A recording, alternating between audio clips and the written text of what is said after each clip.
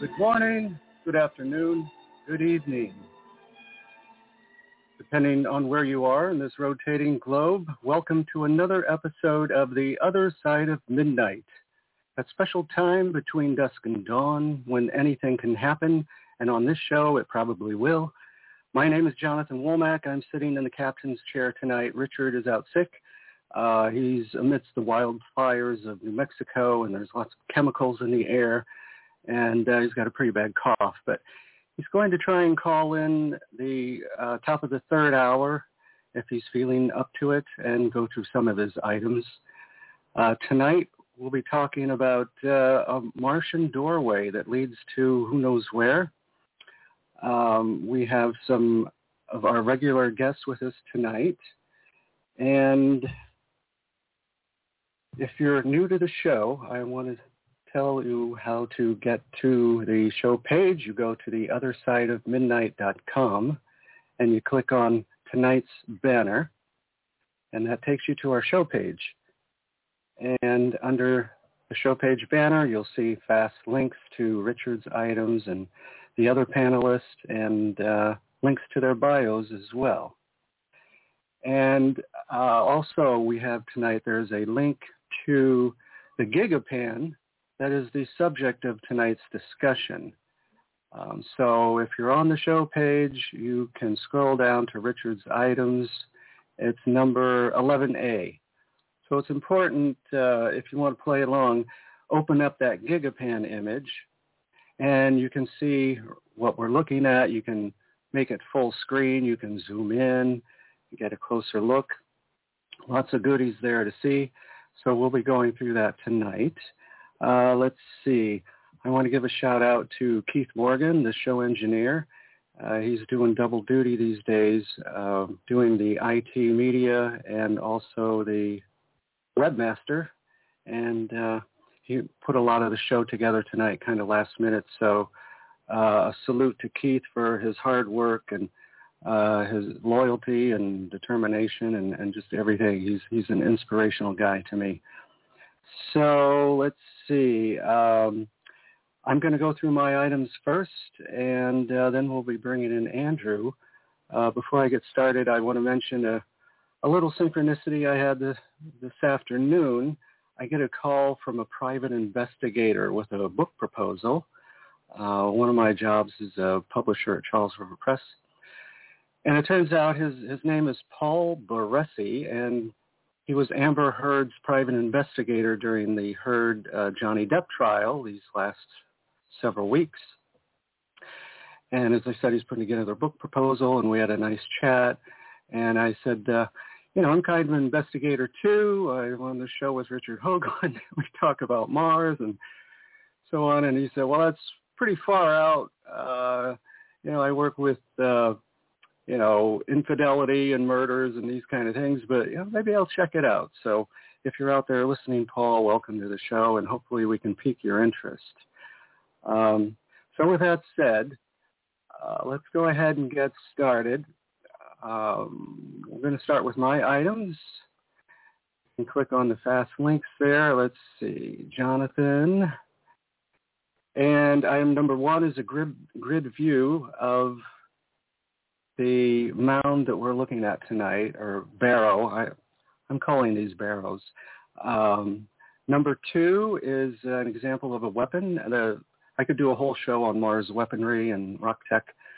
And you find these turrets, most of them, and these larger ones, will be next to the main entrances. There's always a main entrance on the left end of the barrow and the right end, and then you'll have other entrances along the way. But there's always the two main entrances at each end of the barrel.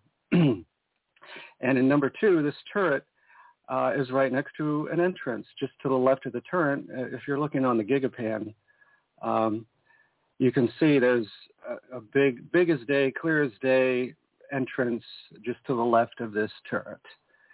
And let's see, number three, here's another turret. This is just off to the left of image number two. Again, you see these blue bands of the turrets. They use this rock tech. They don't have wires and and this kind of thing like we have here. Their science is very different, and they use elements of the rock and crystalline structures and all these things that we haven't got to yet. We haven't discovered. We don't know. When we look back one day and go, gosh, why didn't we pick up on this sooner? But anyway, number 4 is just one example of translucent rocks. They're all over this gigapan, and it's all over the planet.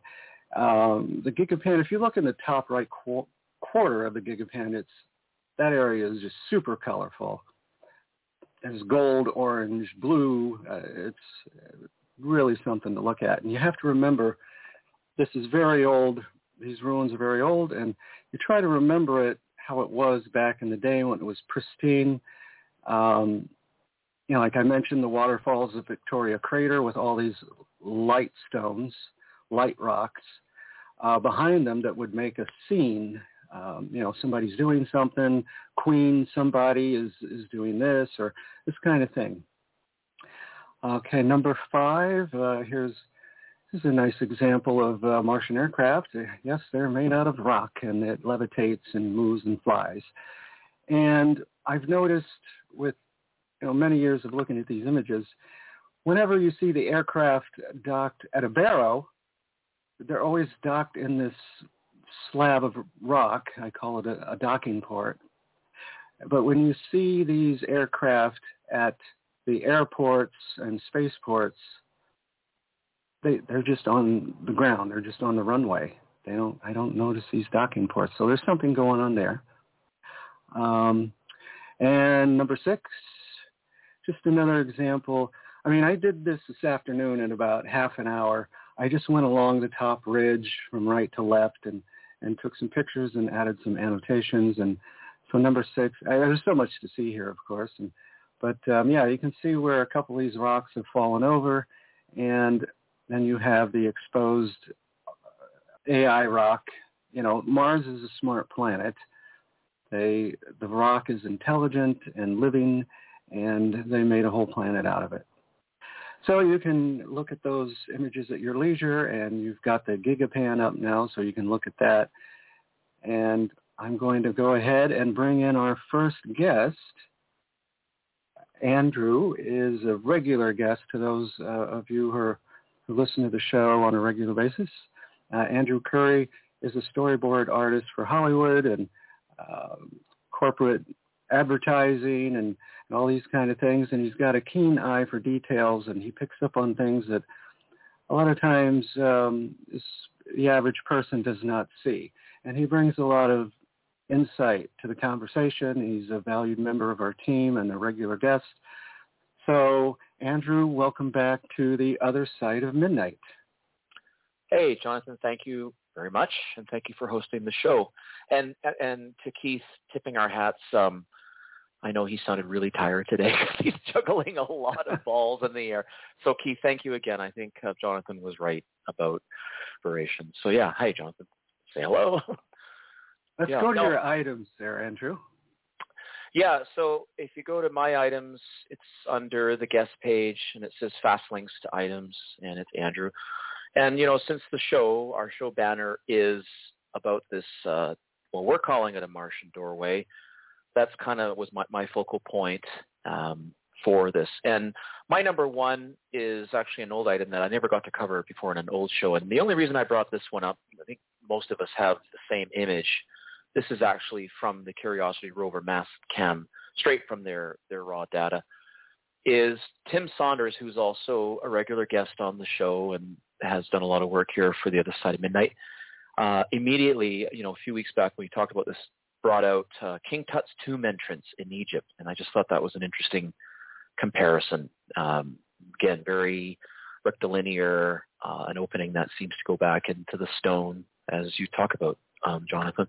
And we'll come out of that, and we'll go to my number 2. Now, I call this an artistic interpretation. So this is a screen capture, my number 2.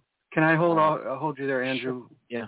I've noticed with your item number 1, the U.S. military, their underground entrances are the same design. Oh, yeah. Have you noticed that? Yeah, actually, very good point. Huh. Yeah, I mean, it certainly looks like some sort of opening to me, some sort of portal. I know NASA's might be explaining it as some sort erosion. Erosion or fissure or fracture or something, and the piece just fell out. I'm like, wow, pieces fall out in beautifully geometric ways. Oh, this is my shocked face.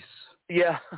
No, and the details, I mean, we might dig down into this a bit. I mean, I know there's a lot to go in our show for a lot of images, but this is the entrance point, right, Jonathan? I mean, this is where we get started, and yeah. I know there's a lot of details on this thing that you can pick up on. But if we do go to my number 2, I took a screen capture. Richard was frantically sharing Neville Thompson's Gigapan. Gigapans are like these. Well, actually, Jonathan, do you want to describe what they are? You probably might do a better job than me. Yeah, they're assembled by Neville Thompson and Keith Laney, are two of the more prominent people that have dedicated their lives to creating these gigapans. They assemble, 20 or more images and sew them together in one panorama. And they're very high resolution, so you can zoom in and get a good look at lots of detail. Yeah. John, what's the distinction between those and the ones that JPL puts out? I don't know. Panorama-wise. Yeah, that's I'm unclear. It's another, they're mosaic panoramas like those, right? Yes. Mm-hmm. Just usually a lot crisper than NASA's. Yeah. Okay. Yeah. Question. Good play. Hey, Ron, how you doing? Hi, Andrew.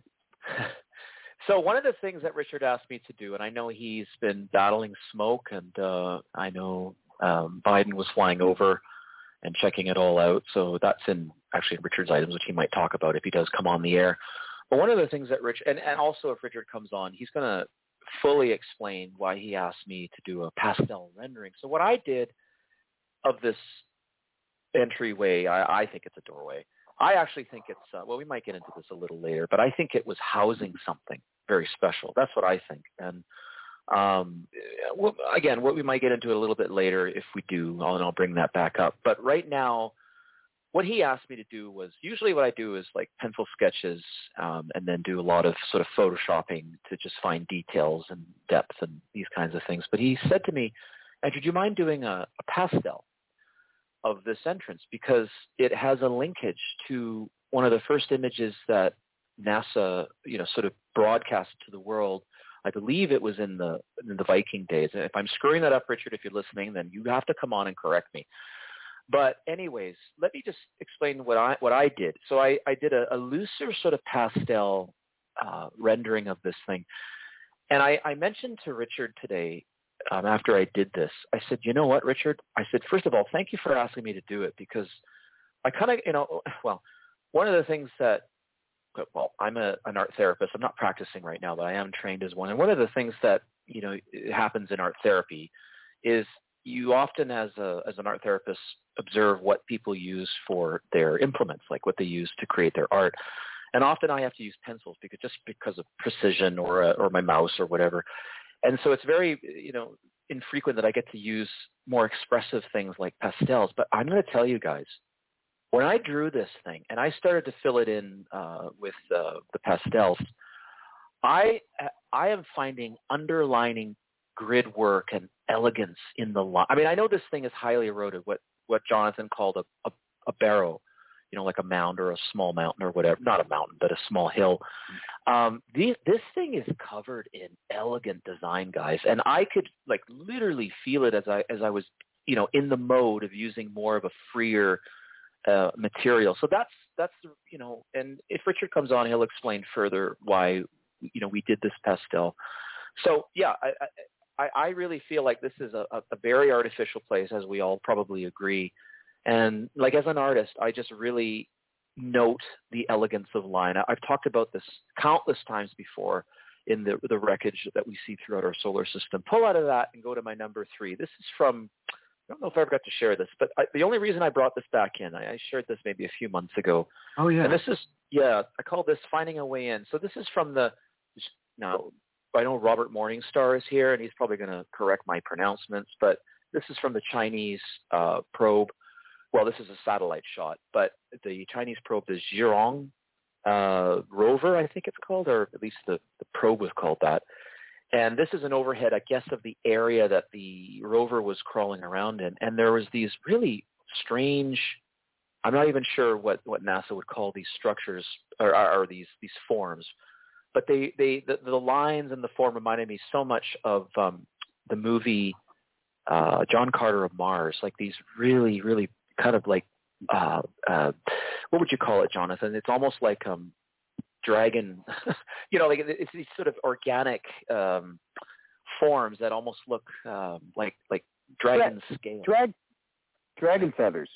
Yeah, dragon feathers. And there's this one particular spot that, to me, it looks like an entrance to a cave. And I sort of did a rendering of it. I called an opening, and then I did a rendering. It's just very fanciful, as if we had astronauts on the surface and we were down on the surface, and that's how I would interpret seeing this entrance. So what I was doing this for was to say, wow, there seems to be, if we're interpreting this correctly, a lot of entranceways into very odd structures on Mars, which to me lends more credence to the idea that there's something more going on than just natural forms. If we pull out of that, we go to my number 4. I have one called Face Within. I don't think I got to share this, again, a couple months ago on the show. So I wanted to bring this back in just because it goes a little bit further than entranceways, although it's mimicking, many of the sort of, and this is what I'm thinking, entranceways or enclosures that maybe our little entrance or our door on Mars, the Curiosity rover caught, could be showing us. So in this number 4, it says, I called it Face Within. And I have 2 images at the top, one from Cambodia, it's Angkor Thom, very ancient temple site. And then to the right is from Indonesia. So it's a 9th century Mahayana Buddhist temple in Borobudur, Java, Indonesia. And you see those openings with these idols within it. And guys, my feeling is that there was something housed in that entranceway. So I know some people have been arguing, oh, it's really small. Well, okay, if it's small, there could have been something in there. And, even Richard discussed today with me that, was the entranceway blown off, and are we seeing it lying there down the way? Now, if we scroll down, I was sort of perusing, beyond the entranceway to more of the sort of black and white Mars Curiosity mass cam images. And this is just yet another mound or barrow, as Jonathan would say. And I put boxes from 1, 2, 3, 4 around these, sort of heaved over, very eroded, so-called rock forms. But if you look very closely, and I did close-ups, and then I did drawings, these are faces, guys. And they're faces that are interlocking with other faces. And so people can have a look at this at their own leisure. And then if you scroll down, what I did is captured erosion effects here on Earth. Now, my very lower left image is from a cathedral in Europe, and I thought I had my label there, and I apologize, folks, that I don't have it. But look at the erosion of that face and compare it to what I think are faces on this mass cam shot from Curiosity rover. And then the middle one is it's called the Chichen face from Chichen Itza, Yucatan, Mexico. Richard's often talked about this when he and Robin visited the site. And look at the erosion and how there's this, you can still see the images, these carved images. And then finally on the right, it's another earthly sculpture. And I believe this one is from the top temple from Indonesia. And again, the erosive effects over time here on Earth, it would be, rain and wind and sun and just the climate and everything. But it looks to me, boys, like the same kind of features that we're seeing in these so-called mounds or barrows on Mars. So that's kind of my summation there, guys. Mm-hmm. And if anybody wants to comment or dig down in any of these or move on. Oh, it's either faces or animals. Yep, or both. John. Or both.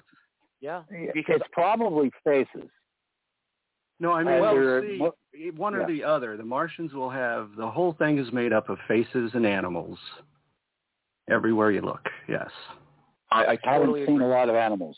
Yeah. Okay. Well, there's a lot of cats, though, Ron. Feline, you're right. Feline. You got that. Yeah. Feline faces. Go ahead. Sorry. In fact, no, that's okay. I think I have one of. I'm not telling people to go there right this instant, but I'm looking. One of the ones I have, I believe, has a cat face in it. I picked that one specifically for Richard's benefit. Let me see if that. But I compiled too many of them. I was scrolling down there to see if I included that one, and so no, I didn't. But yes, you're right. There's cat faces all over the place. But other than that, not a lot of. Just a couple of animal things, and they don't usually mix them together. And that was kind of a generic anthropological comment, usually kept separate here or there. But I think you're right about the idea that the door that started all this for the night is possibly wasn't ever, a long corridor. It was a place which had a little devotional station or statue or something at the end of it. Something, yes. And, yeah, because that's very common, and it was very common in Egypt. It was a standard feature. There'd be these things that looked like they put an awful lot of work into a little recess in the wall just to put the statue or the vase there, and they did. But it could be that. Depends on the size, doesn't it? Yeah. Well, and again, like with just to swing back to the faces for a second, Ron. I mean, my point with just capturing these faces and in your talk about it, and the same with Jonathan, is that, and I'll say it for the 1000th time, if nature can make so many old man in the hills faces all in one particular area and all lined up kind of side by side and often staring in a certain direction, then once again, there's no need for Michelangelo or anybody else, here, at least in an earthly sense, to even be making art, because Mother Nature does it better than any of them. These are real, to me, real faces, and it's it's phenomenal. It's amazing because it's on a place like Mars. Hey, and listen, about the entranceway or the door, and I meant to I should add that in before I know we're coming up to a break soon. So this past week, and I was telling Richard this, I said, because Richard had asked me, and he said, Andrew, do you know any architects? And I said, no, I don't. And then I was at the baseball field where I often am, and I was watching my middle son. He's 14. He plays on a baseball team here, local. And I was watching the game, and suddenly one of the other parents walked by, this very wonderful, he's Korean, really tall gentleman. And I remembered, he's an architect. So sort of at the end of the game, no, it was in between innings. I said, I think his name is King. And I said, come here, I want to show you something. And I opened up my phone, and I opened up the image of the doorway. And I said, what is that to you? And he looked at it, and he goes, a cave?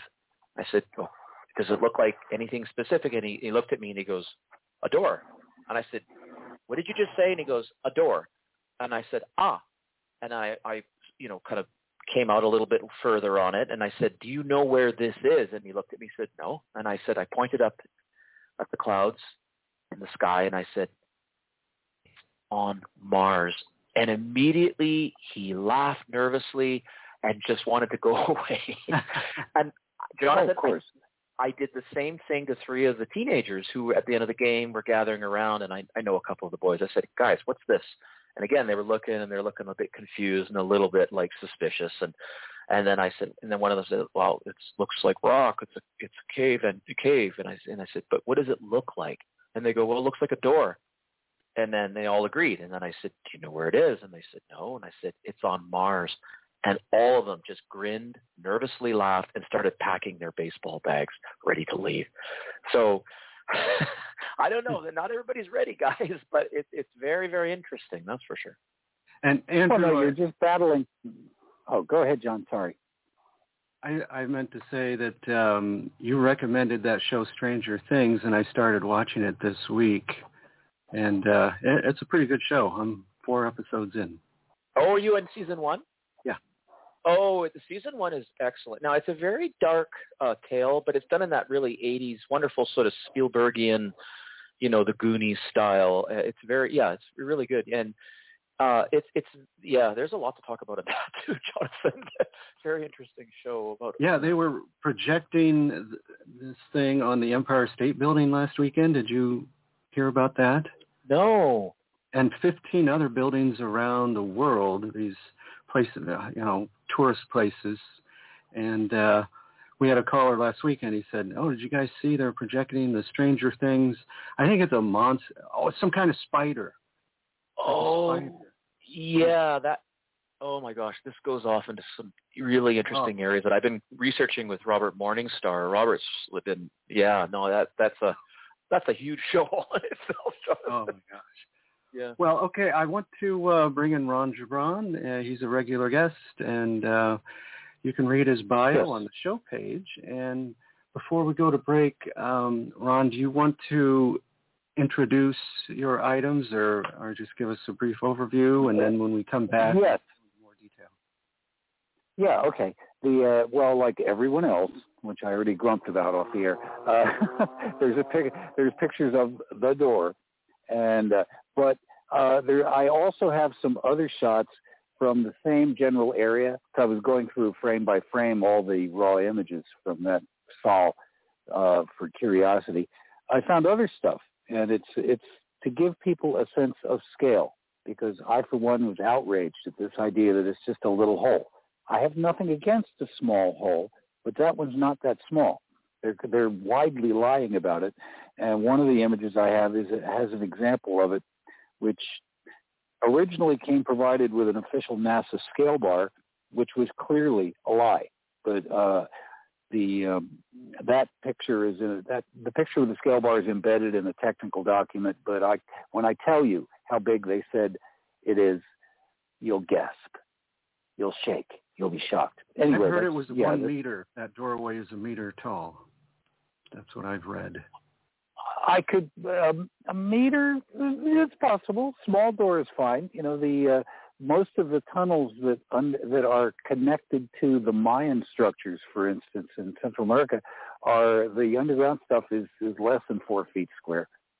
That's not unusual. It's like they had them all built by hobbits, and I mean that in the Homo floresiensis sense. But it seems like they had, maybe that's where all the legends of troglodytes and trolls come from. That there were smaller people that they used for those, or maybe it was just because you were supposed to crawl through devotionally. I've read scholarly papers analyzing it in both ways. But anyway, we don't even get to the break with that. I also have a picture of, this will save time by setting them up in time, a couple comparing stuff from the current story to prior visits, because I think it's possible to get a sense of the size of things just from relative comparison. Like when you look at your own photos, it's like the picture, one of the drawings that Andrew did, of the dragon feathers, and he's got the black and white sketch at the bottom that has the astronauts standing there looking at that big hole, and that's whatever that structure is that he's depicting there, that's in the picture above it from the orbital camera. It's a lot bigger than that. So either those are gigantinormous astronauts, or they should have been specks on there, because that stuff is pretty sizable. But that's it's art. It's art. But I'm just saying, you can get a sense of scale if you have enough examples for your mind to work from. And I think that's helpful, even if you have lots of scale bars. I really like that grid that you did, Jonathan, for the one of your items. People don't do that enough, so that people can locate stuff, when they're discussing. We're approaching the bottom of the hour. We're at the bottom of the hour, and we're talking about Mars, which was the art planet back in the day, and we're looking at a particular barrow that has a very interesting doorway and lots of other interesting features. And we're going to take a short break, and we'll be back after these messages.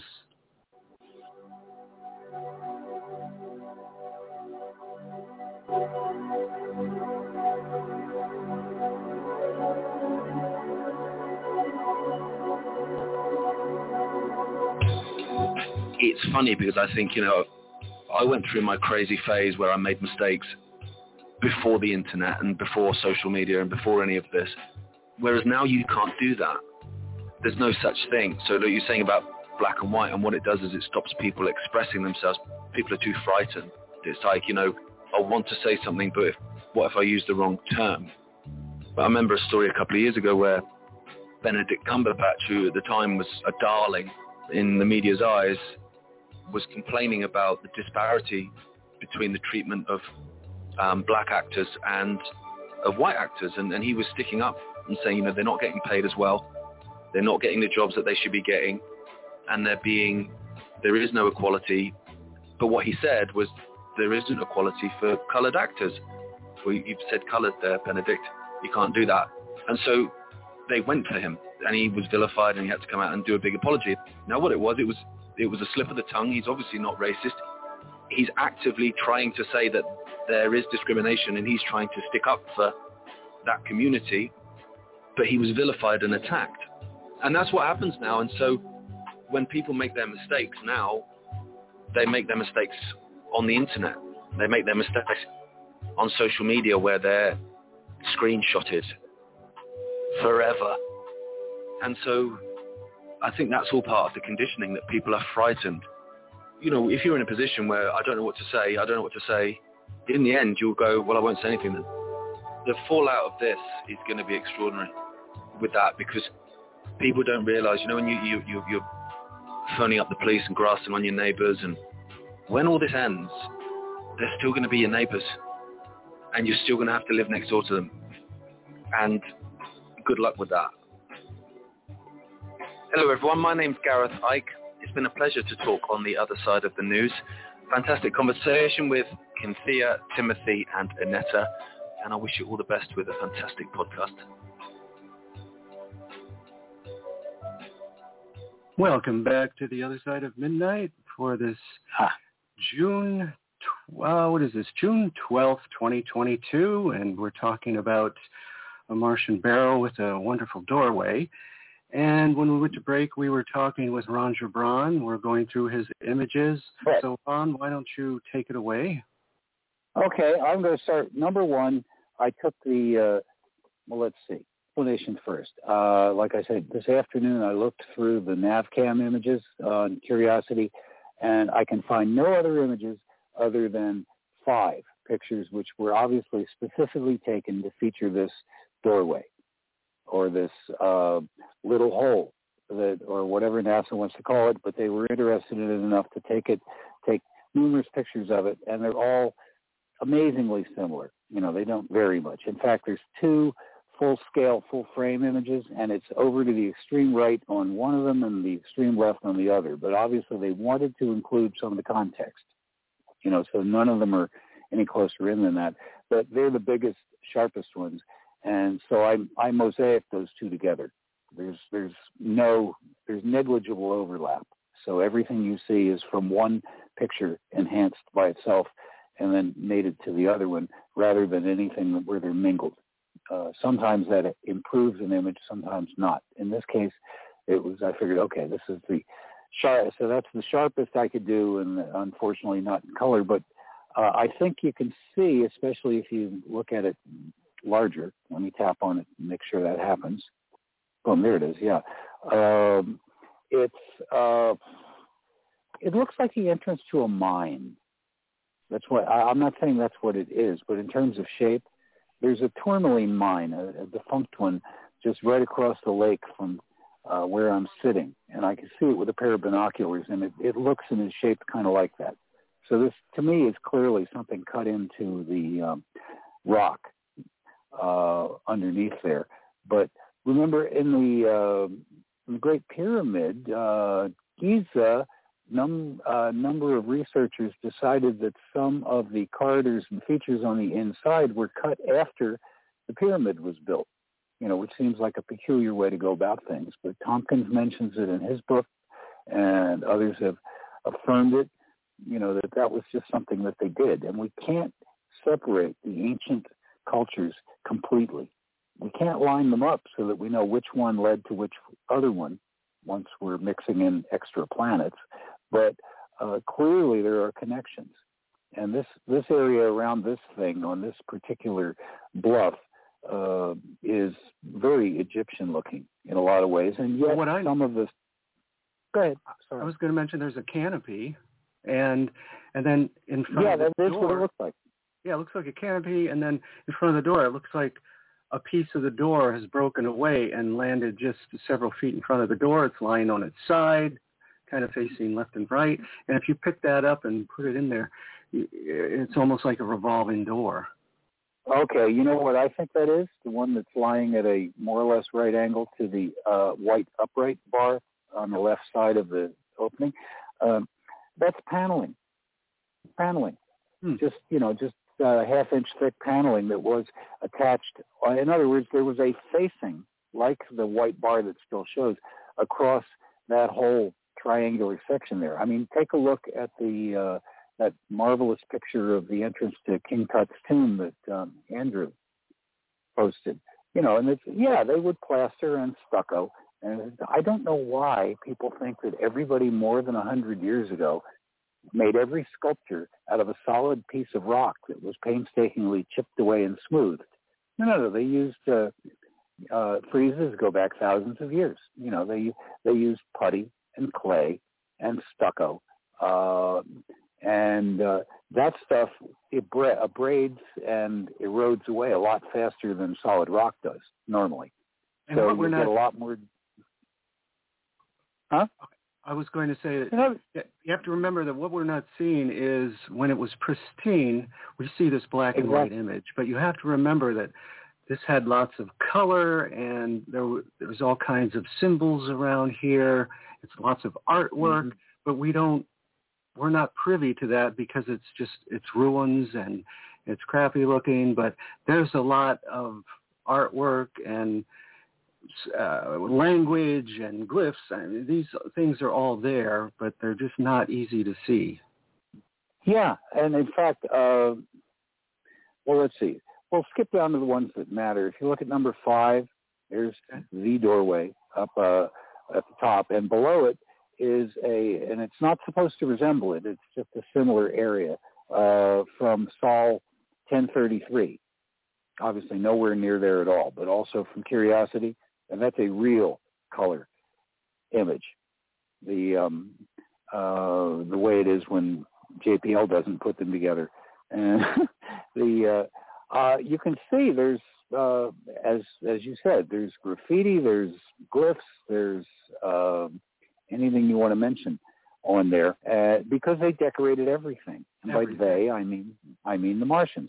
And number 6 is an older one from a very early Saul 137, when they did one of their first big full panoramas that everybody got excited about, and that little hill in the background of the top picture, that's the full frame, excited people because on the left side of it there's what looked like an entrance or a hole or an adit or a creche, whatever.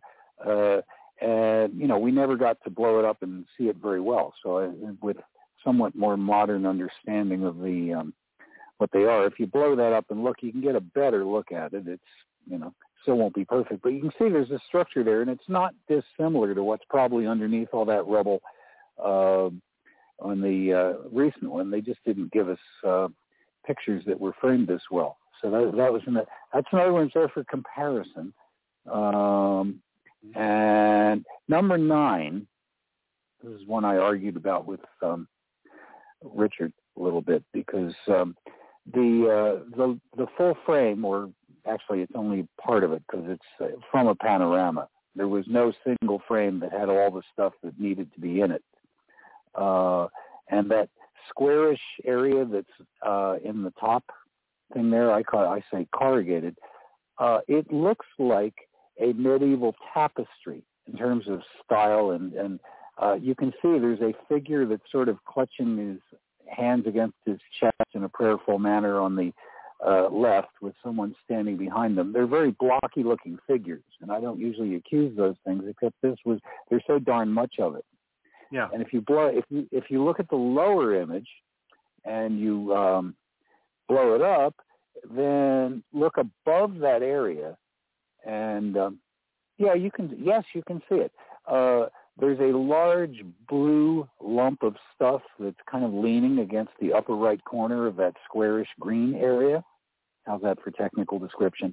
And you will notice there's a face in the lowest left-hand corner of that mass, and it looks like a god kind of looking down lovingly on his followers, or her, with a somewhat big nose. But anyway, you can see there's a profile there, and and there's other sculptural stuff all over it. Now, the reason that this is up here is from a sense of scale. Don't tell me, but do you have some idea how big that green area is? I do not. According to the scale bar that was included in a technical paper that was talking about something ridiculous, like one of the rocks on the ground to the extreme left or something, with all that rubble there, they were talking about something else, but they had a scale bar with centimeters on it, and that whole green area is, according to them, 14 inches wide. Oh, come on. Please. Yeah. Yeah, I know. Just a handful of centimeters wide. And that's, so you apply that to the height, because otherwise, if they were right, they do this. They diminutize, would that be a word? All kinds of stuff that way, because they figure, okay, people don't have a scale for reference, and so they'll just take what we say. But if that was true, then all the traversing that's been done by all the rovers put together could have fit within the confines of a miniature golf course. Yes. Because that would mean that all these hills, which are clearly, this one's probably, 60 feet tall next to the rover. That's what your gut would tell you just from hiking around in the open ground once in a while. But by their standards, it would be 4 feet high. It's not a 4-foot ridge. You can look at the pebbles and everything your entire life has accumulated, and determining how big things are that you might trip over tells you, no, that's more than 4 feet high. So they make a lot of these silly assumptions, and they expect people to just swallow them. So that's why that one is there. But it's really small, and it's erosion. That's usually how it goes. Right, and yet you can see how much sharp detail there is in that stuff, even though it's corroded by the weather and the ages and plaster falling off and the paint getting abraded. It's still got more detail than it should have if it was ground down by nature that way. Now, number 10 is same general area as the Curiosity is now, but nearby somewhere, obviously, because it's Sol 3306 instead of 3466. So it's it's around there somewhere, but it's different. Maybe they say other side, another bluff. Blow that up and take a look at it, and look at the texture of the surface, and it's very it looks like it's made out of rattan or something. That's how do you explain that as rocks? I mean, I don't care what kind of geology you quote. It does not. That's not rocks. Yeah. And it's also been wildly decorated at one time. Most of that's gone. I'm sure the right side of that, I see a big, like, Anunnaki or whatever you want to call them. That's a face at the end of it. Yeah. These barrels always have a face at the either end. Sure. And this looks like I see a forehead and an eye, nose, and like a beard coming down, crown, this kind of thing. And this is all, every inch of this is sculpted meticulously with care and love. Yeah, and in some cases they were able to do it on a sort of a mass production arrangement. See, if you think everything's a solid block of stone that somebody chipped away at for months, that's one thing. But if you recognize that things are clad, that they have panels, they have tarps, they have painted layers and stucco and frescoes and things on them, then you can accomplish a hell of a lot more detail in a more reasonable amount of human effort and time. The one picture that we don't seem to have up anywhere is from the close-up of the door from that Nigel Thompson Gigapan. Neville Thompson. I thought Neville Thompson. I'm sorry. Yeah, mm-hmm. He did a wonderful job, basically working from the same thing as that JPL panorama. Except it's they went out of their way to make it look all curvy. It's not exactly horseshoe shaped, maybe boomerang, but it was that was I'm not saying they warped it, but they were pushing it. You can take, you take a smaller section, and of course it's got a top and a bottom, but the whole landscape doesn't curve like a fisheye lens. You can see that when you look at it. It's just that was the area of coverage by the camera that happened to, not fill in all the corners. But we don't have an example of that. But right below this thing is one that is very small. Some of Richard's Mouse's ancestors. This is number 11, item 11 of yours? Number 11, yeah, and that's all 248 from Perseverance. And the top image is from the nav cam, and it's got a little piece of the rover visible in the corner of the frame. Speaking of scale, gives you an idea of scale. Yeah. Yeah. So that little hole is maybe 2 inches big. In the bottom center of that rock. It's still strange that it's there, but there's a blow up version of it down below it from the a mast cam shot, and clearly the same thing. But you can see you blow it up big like that, and it looks bigger, like it's something bigger. But there's what it really is. That one, clearly we have documentation of how big it actually is. Well, we don't have any corresponding comparison shot unfortunately for the current doorway. But then the next one is a shot from, let me make sure. Yeah, a shot from Curiosity on the top and a shot from Perseverance on the bottom. Item 12? Is that where we're at? Yeah, item 12 is just some rubble. Again, that ridge, and that's not a particularly tall ridge, at least relative to wherever the rover is sitting. But, you can see the layers and the carving, and the right on the top, there's clearly a carved block of that little stack there. But then the one down below, that looks burned. There are occasions when we see things that look like they've been burnt to a crisp. And that's an interesting clue, since there wasn't supposed to be an atmosphere for so long. And I think it's the blue stones of Stonehenge. I mean, you were talking about the rock before.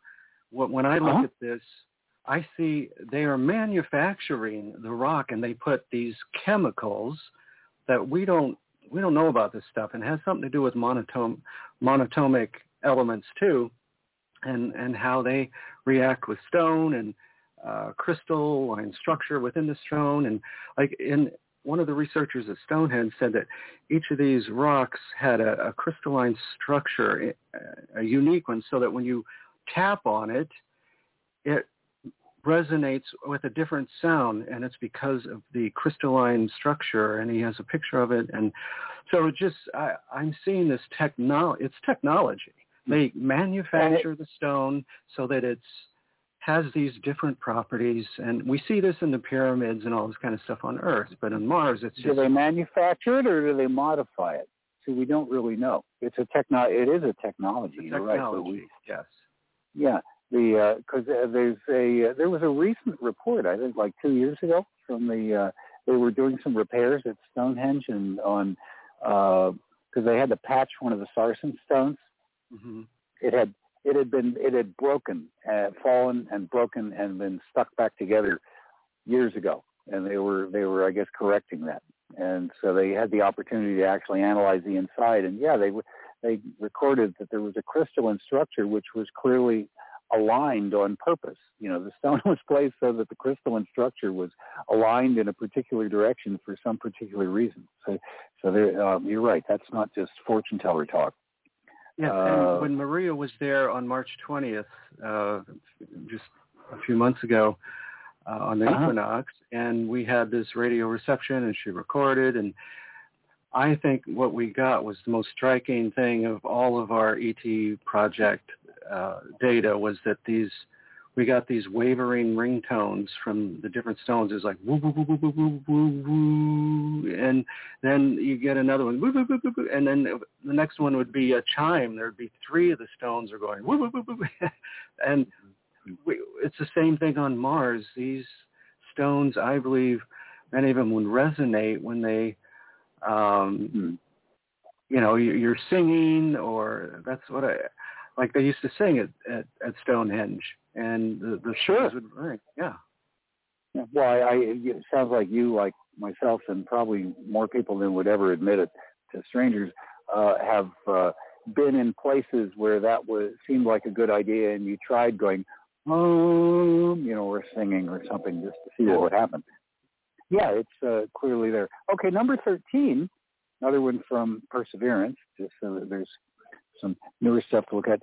That's some genuine ruins. I mean, it's just, is somebody going to tell me that there's some accident of nature that could arrange that stuff that way? It's another barrow. And they only took when you say barrow, isn't a barrow covered with sod? It's a Martian barrow. Yeah, a Martian. Well, okay. I mean, because I was, but they're normally mounds in earth terms, right? And on the left you can see that it's, they'll make these faces, and when you look at the faces, it's made up of turrets and other things, and it's all this embedded art, and it's very ruined, it's very old, and it just looks like a bunch of crap right now. But this is all art and beautiful, magnificent construction. And yeah, number 14 is another one from Perseverance, and it's just a shot into the distance. You can see, make up your own mind how tall is that strangely regular mound in the mid-distance, and there's ruins of buildings in the far distance, which you have to blow it up a lot to see. Lots of blue stones.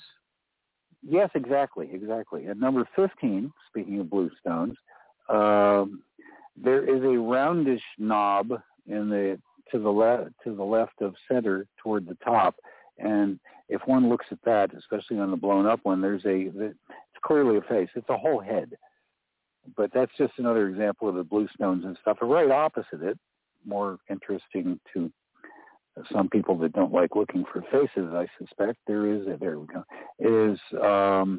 some small mechanical stuff. There's a bunch of rings that are embedded in the stone.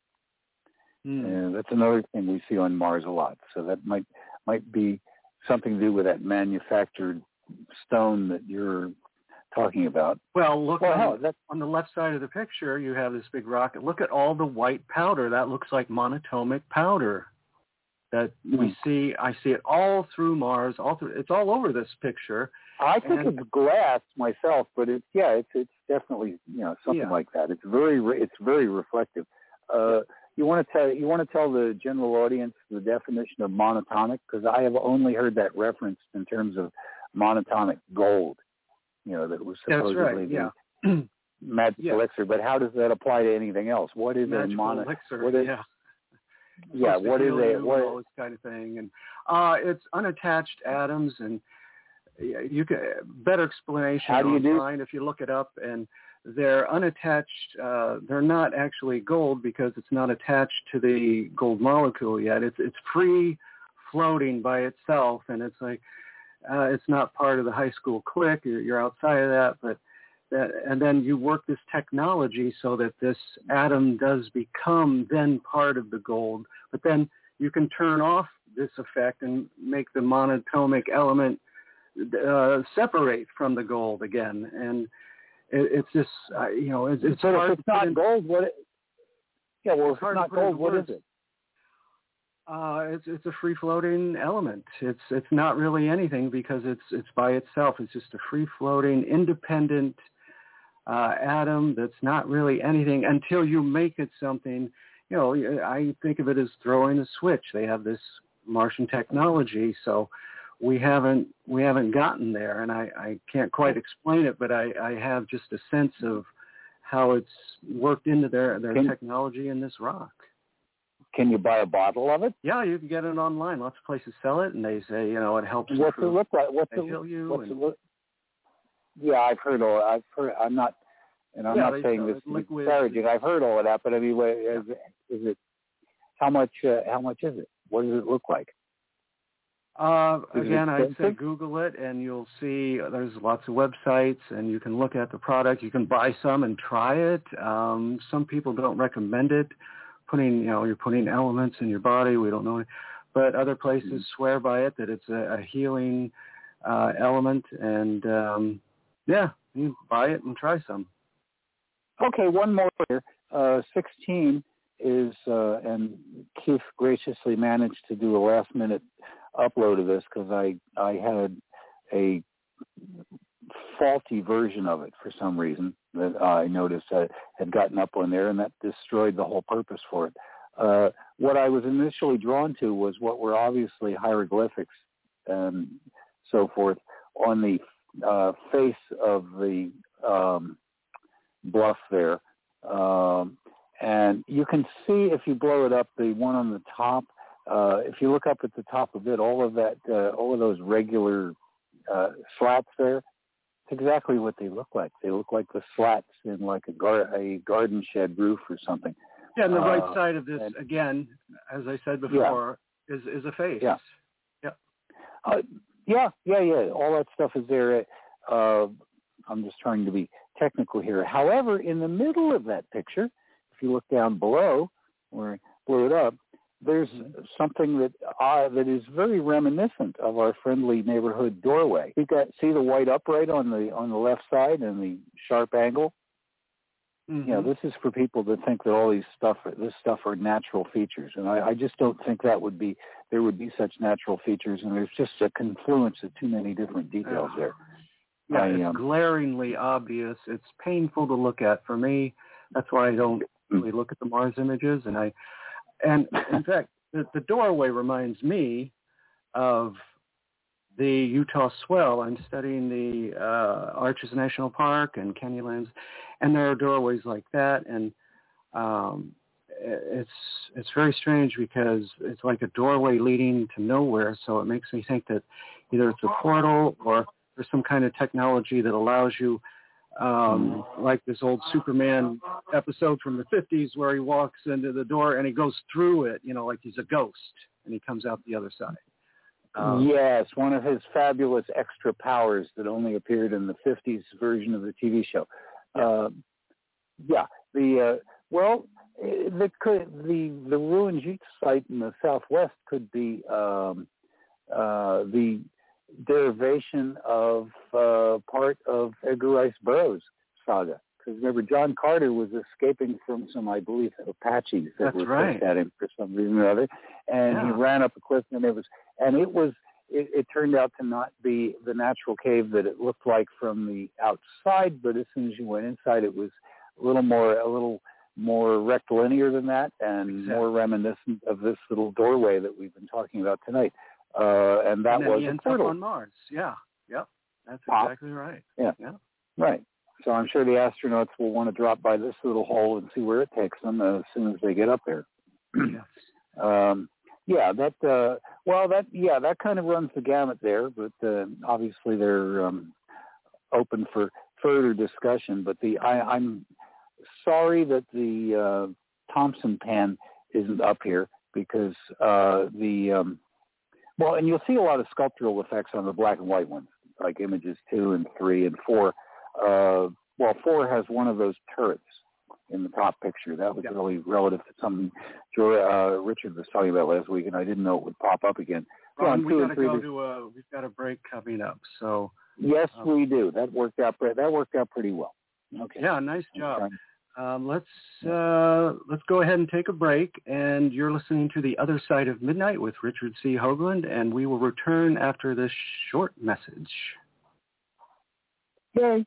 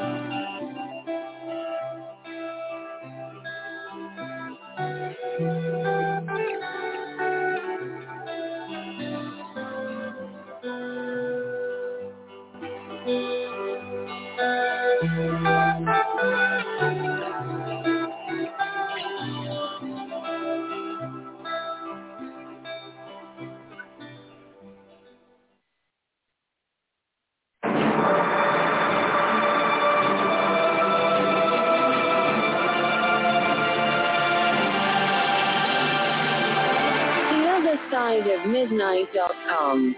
Join Richard C. Hoagland and an array of fascinating guests as we explore real-world topics and events through the lens of hyperdimensional physics. Join Club 19.5 to gain access to hundreds of archived shows.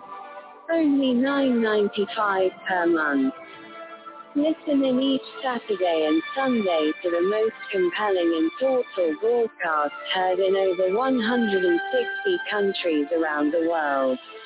Real research, real data, real science. The Other Side of Midnight.com.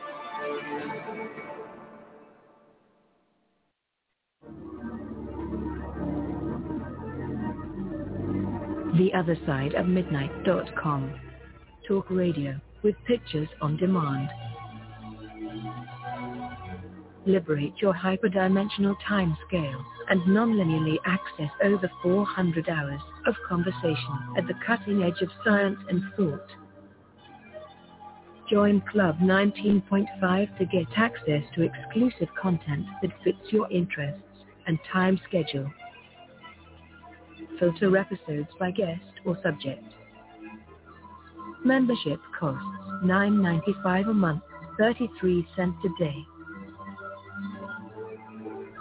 Talk radio with pictures on demand. The Other Side of Midnight.com.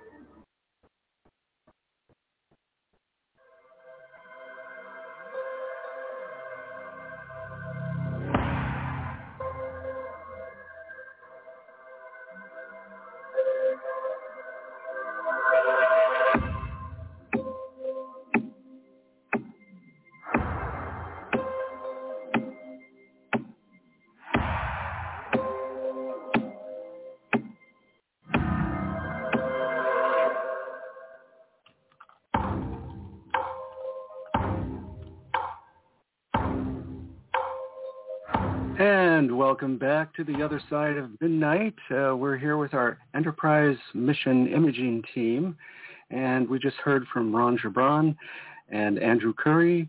And next, I'd like to go to Robert Morningstar, who is another regular panelist on the show. And again, just to remind new viewers how to get to our images, you should go to the othersideofmidnight.com website. Click on tonight's banner. That takes you to the show page. And the show page has all of our images and everyone's bio, so you can read Robert Morningstar's very interesting biography there. And Robert, welcome back to The Other Side of Midnight. Thank you, Jonathan. It's great to be here. Such a momentous occasion. You know, they're finally releasing the real stuff. I just wanted to clarify something about monatomic. It means having just one atom in the molecule. And there's a distinction made, diatomic hydrogen and monatomic helium. So if you can separate a single atom of a particular element from an agglomeration of it, that's what monatomic means. Regarding barrows, they're mounds, earthworks, usually a little long, and covered, sometimes covered with stones, but they usually house a body, their burial sites. I want to commend Andrew on his pronunciation of Jurong. That's that's the way you say it. When you see ZH in Chinese, it's called romanization. When you write Chinese sounds in Western alphabet, it's called romanization. So when you see ZH, it's like a J. So it's Jurong. It was very good pronunciation, Andrew. Congratulations. He's been taking lessons for about a year now. And it's great to hear all of you here. I'm really glad that Ron mentioned the appearance of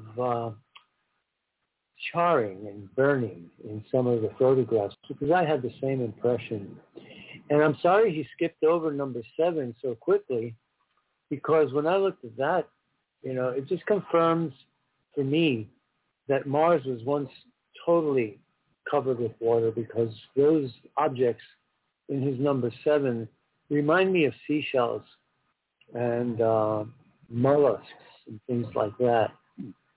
So. No, you're right. I skipped over. I was trying to stay on topic, but Number 7. You're welcome to bring things up. It's contemporary with this other stuff. Yeah. To give you, okay. due credit. It's a very beautiful composition. You got the wide angle on the top, and then you did a close-up. And in that close-up, those things, the two things on the right look to me like they could be petrified seashells. And I'd like to make a comment on the regular striation that we see across the moraine. It's terrain on Earth and moraine on Mars.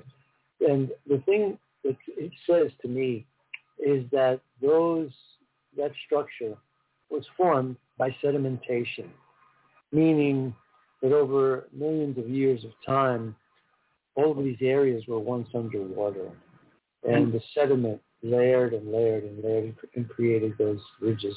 It's not wind-blown stuff.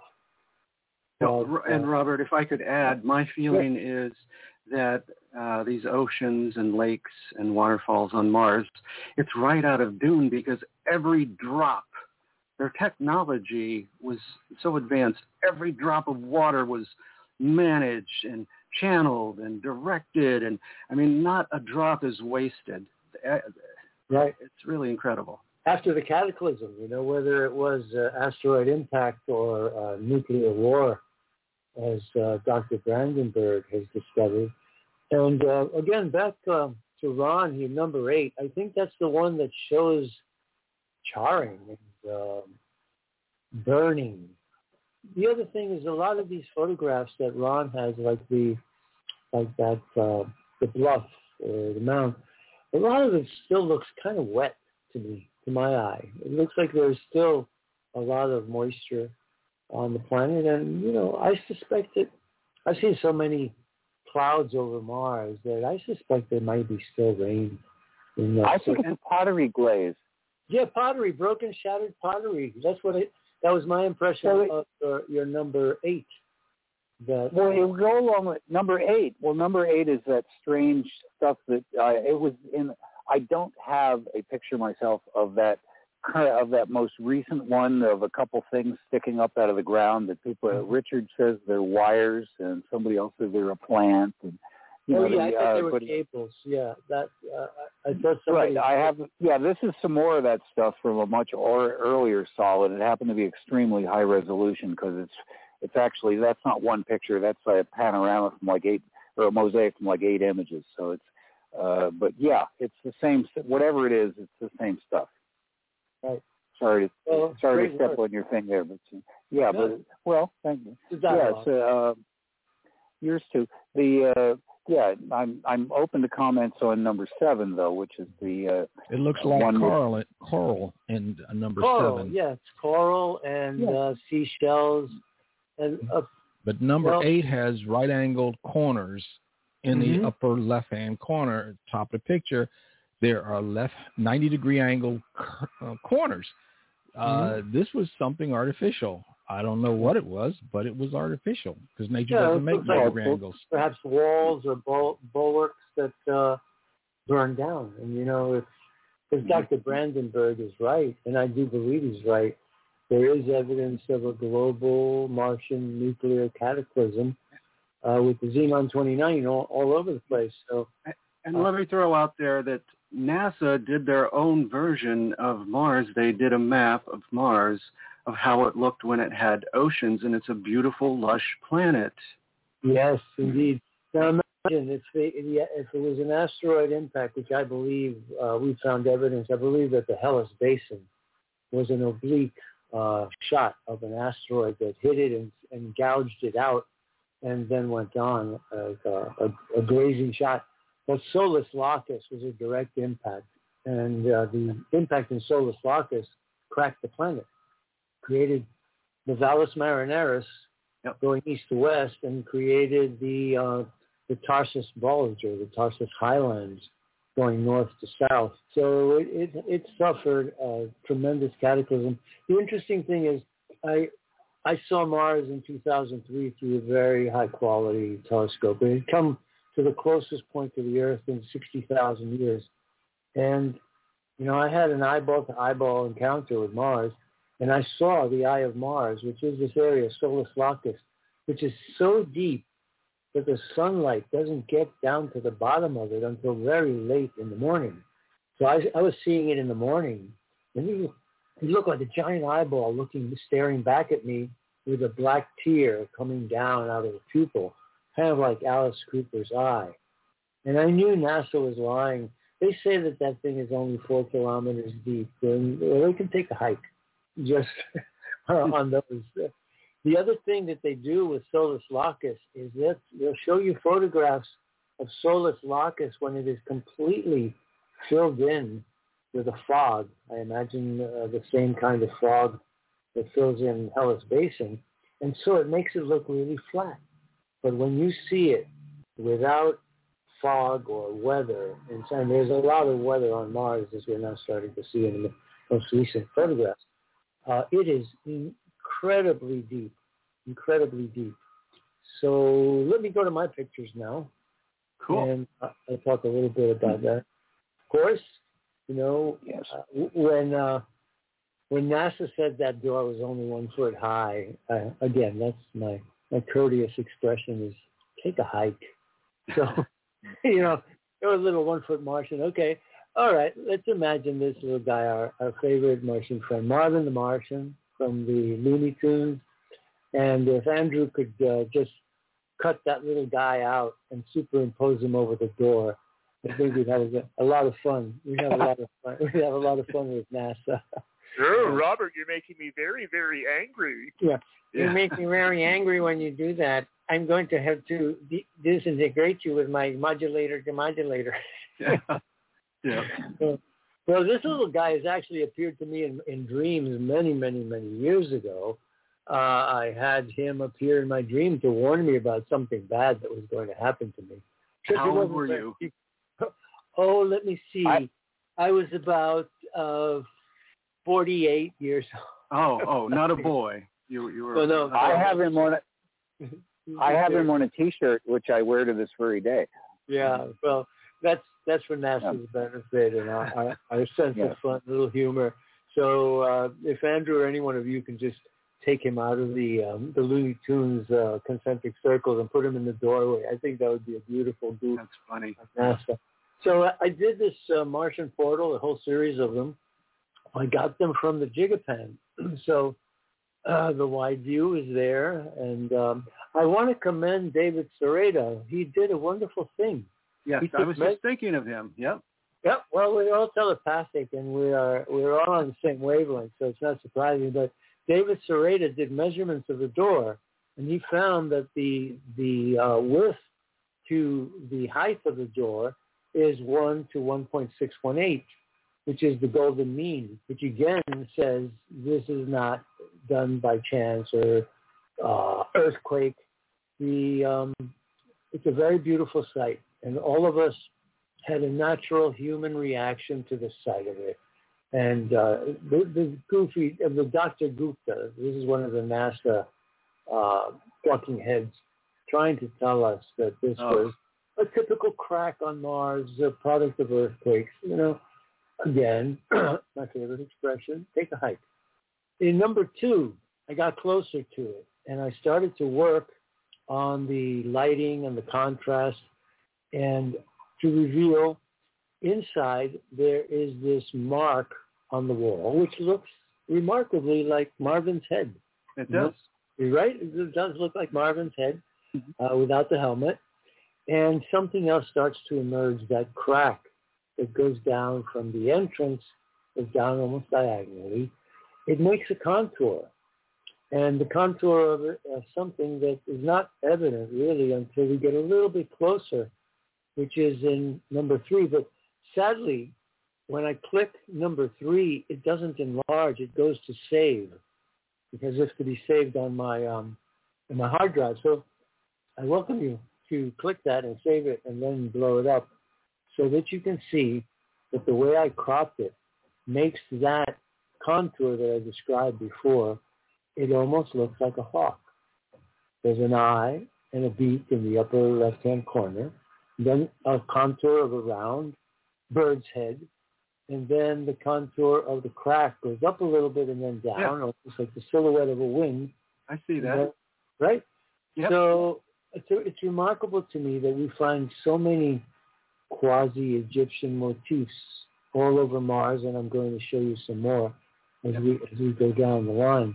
Now, I want to thank Gary Leger for this fifth picture, which is a picture of the right side of the wall.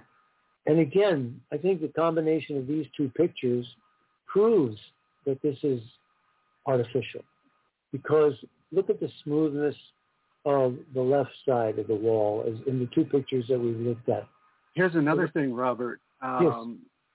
My item number, let me go back to my items. I think it's, the big turret.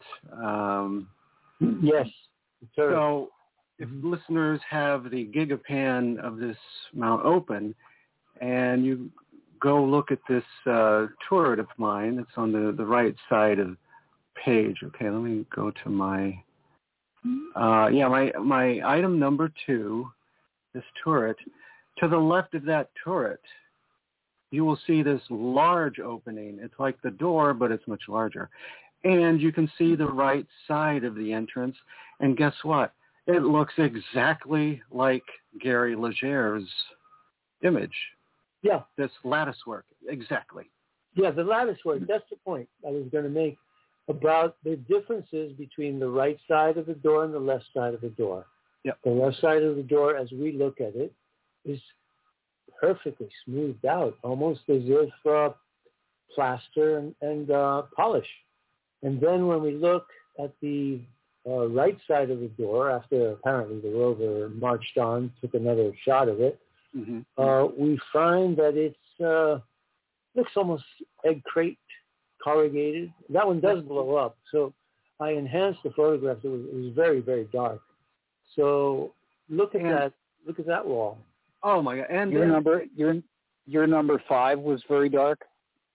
Well, the original one that I got, yes, number 5 was very dark. So I improved the gamma, the contrast, the brightness, sharpness, got rid of noise, and brought out the actual shape of those shapes. Egg crate. I call it egg crate. It's.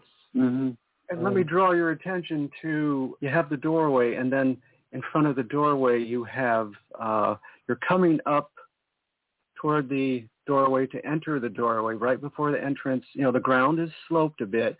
Yes. And then right in the center of this light-colored area, you see the Eye of Horus, or whatever that is. Yeah. Right there, exactly. Right there. Yep. And again, we keep coming across themes that remind us of Egypt. Andrew's drawing with Tim Saunders' insight at the entrance of King Tut's tomb. By the way, I have found entrances like this in photos of the moon that were taken prior to the Apollo landings. Of course, lunar orbiters 1 through 4 really mapped the whole planet. And I found entrances in the moon that look like the one to King Tut's tomb. And some of them are good to be able to look inside them in the shadowed areas. Now, Robert, I have to go on the record and ask, what's the why is there no image number for that one that you got from Gary? It's supposedly a different view of the image. Well, I don't know. Gary sent me the picture. He found it and didn't put. Yeah, I think it's a fake. I'm just going on record. I disagree with you. So we'll go on. It's not a fake. Yes. Who would fake it, and why would Gary fake it? So. I'm not saying Gary did it, and I'm certainly not saying you did. Yeah. I think it's real. Well, you brought it up, and I think it's farcical. Next, this is, I think, a really great discovery. Now, Andrew number 6 and I were very closely together, and Andrew sent me 2 panoramic photos, and one of them, Jonathan, you had an insight. You said it looked like a sphinx or a dragon, right? Yeah. It comes from that wide-angle photograph. So when I looked at it and got in close, I found this area that I have dubbed the Mars City, roads and bridges, and where X marks the spot, it corresponds with that X, crossroads. And I found there are highways, byways, and bridges in this section here, almost as if we were looking at a close-up of some of the freeways that move all over California. And you see, when you see the X in the center, just follow the right side of the crook of the X, and you find a road that crosses at a right angle to another road that undulates across the landscape and leads on across to a shelf. And then lower down, you have another, I'll call it a highway, with almost a bridge structure. It's got legs. If you look at the left leg of the X and follow it down where that X is pointing, you'll intersect another roadbed, as I will call it. And then it looks like it has supports and an intersection, kind of like that highway in Texas where all the migrants were hiding under the highway. So I think this is a pretty spectacular photograph. I think it's fairly common, at least in the early days of the images from Mars. I saw a lot of this kind of thing, where these pathways and Right. So that's why I dubbed this Mars City. And then moving on, in the other photograph, also the panoramic that Jonathan was talking about. Yeah, number 7. This is an area that I would say to the northwest of the ridge. And that giant mound in the center really struck my eye. So when I went into it, I could see that giant mound is in the center of a quadrangle. Everything else is kind of clean and smooth, desert-like. So I put an ABCD notation on what I see as the corners of a plane, and that's why I dubbed it Giza Plain on Mars. And interestingly, it looks to me like a huge mass, perhaps a collapsed pyramid, and something to the right there, I dubbed it Sphinx because it does look like the silhouette of something sitting there with its arms outstretched. And then I did a very large section of it, real close up in number 8, where we can really get much closer. And I'm very proud of this, and I was able again to work with gamma, contrast, sharpness, and noise reduction to bring out more of the details of that mass in the center. And it does look quasi-triangular, So I thought it's so massive that it reminded me of Giza, so I dubbed it Collapsed Pyramid and Sphinx. How big is it? I don't see any. I'm looking for context here. You just... Well, we'd have to look at the picture. I thought that Andrew was going to post the wide panoramics, but it is quite huge. It is far beyond the ridge, where the Mars City is. So it is massive and huge in size. It's stuck out, as you say, like a sore thumb off the surface of the red planet. Curiosity? Or no, these look like Perseverance helicopter photographs. They're taken from altitude. Yeah. Well, let's ask Andrew. I think Andrew may have gotten them from Keith Laney. Yeah. It is right? Gale Crater. Sorry, guys. Okay. Gale Crater. It is Gale Crater. Yeah, and it was a gigapan by Keith Laney. It's a big, wide one, and Robert Spenn, as he's focused in on certain areas, and it's very plausible what he's saying because this thing is monstrous, right? And it's right in front of Gale. Yeah. Yeah. So then it must have been taken by one of our satellites. I think no. Too much of an angle. Yeah, it is from the Curiosity rover, but it's looking, with a big wide angle, right up at the hem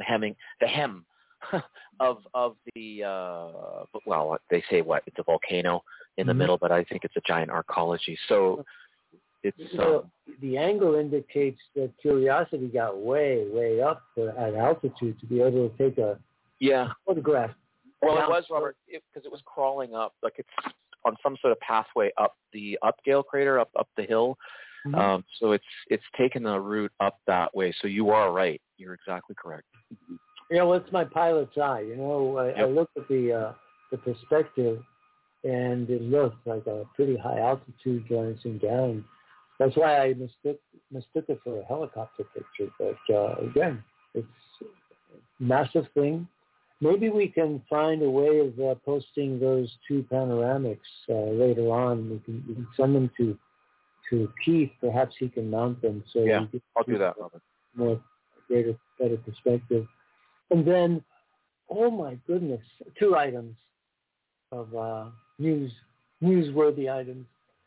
Gee, NASA is joining the hunt for unidentified aerial phenomena. You know, UAPs, which I say the right pronunciation of it is a joke. It's UAPs. Right? Yeah. UAPs. Give me a break. If they're UFOs, and I'm not giving up the term, they think they're going to regain their dignity by changing the nomenclature and the jargon. So again, forget about it. They're UFOs. And then the other one is this really interesting thing. Richard is fond of saying no single point failure. Mars helicopter Ingenuity has a dead sensor that the team... Gravimetric sensor. Yeah, keep it flying. So that's great news, because I really have been enjoying Perseverance. We've discovered so many things, including that flying wing remnant in front of the bunker. So, well, that's it for me. Yeah, we can engage in a discussion. Yes, we have a break coming up, and I want to. Perfect. I was just looking for the image I did of the annotation of the Sphinx of this that you were talking about, Rob. I can't find it, so if anybody has that picture from Keith Laney. Yeah, that's the one. I'd like to post that. Right side. You were looking at the far right side. The right side, and clearly. Yeah, you had intuition, and I think your mind was picking up this little thing way far back. So we're on the same wavelength again. We're finding similar correlations. See, it's my belief, it's my belief that the original Egyptian gods that came to Earth were really from Mars. They were the Martian remnant, the survivors, and restarted their civilization there, and they terraformed Giza as a monument to their home planet and the disasters that were there. So the monuments of Mars transposed to Earth are in Giza. And Earth is Mars 2.0. Yeah, exactly. We can talk about that when we come back for the next half hour. We can talk about the mythology and some of the things that I believe points out that the sonic underground gods were from Mars and why they had to be underground. Yes, and I'm going to bring in Ruggiero as well. So get ready, Ruggiero. And it's 1:28. Why don't we go ahead and take a little early break, Keith, and then when we come back, we'll pick up where we left off.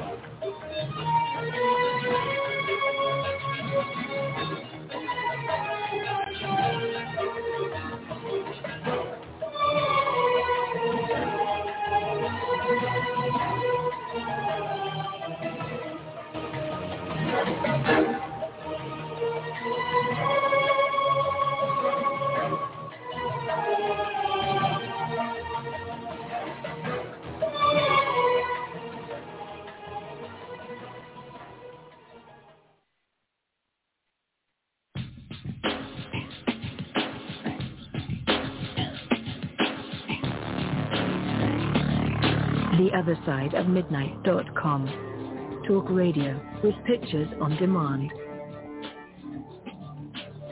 Liberate your hyperdimensional time scale and non-linearly access over 400 hours of conversation at the cutting edge of science and thought. Join Club 19.5 to get access to exclusive content that fits your interests and time schedule. Filter episodes by guest or subject. Membership costs $9.95 a month, 33 cents a day. Talk radio with pictures on demand. TheOtherSideOfMidnight.com.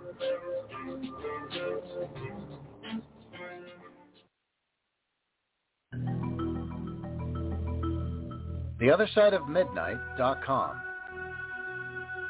Tune in to listen to Richard C. Hoagland and his fascinating guests.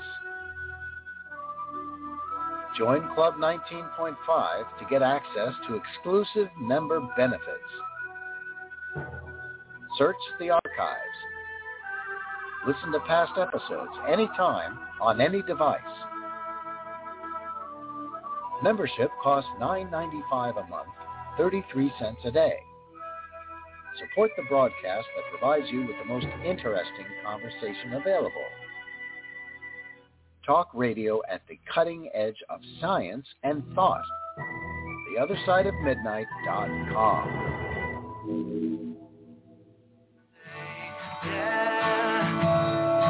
I woke up and I came out of a coma today.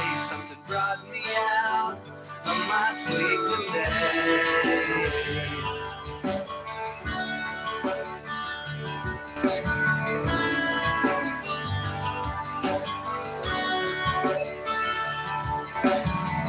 I used to dream of distant lands,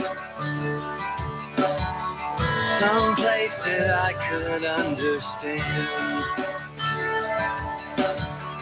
One day awoke and I was home.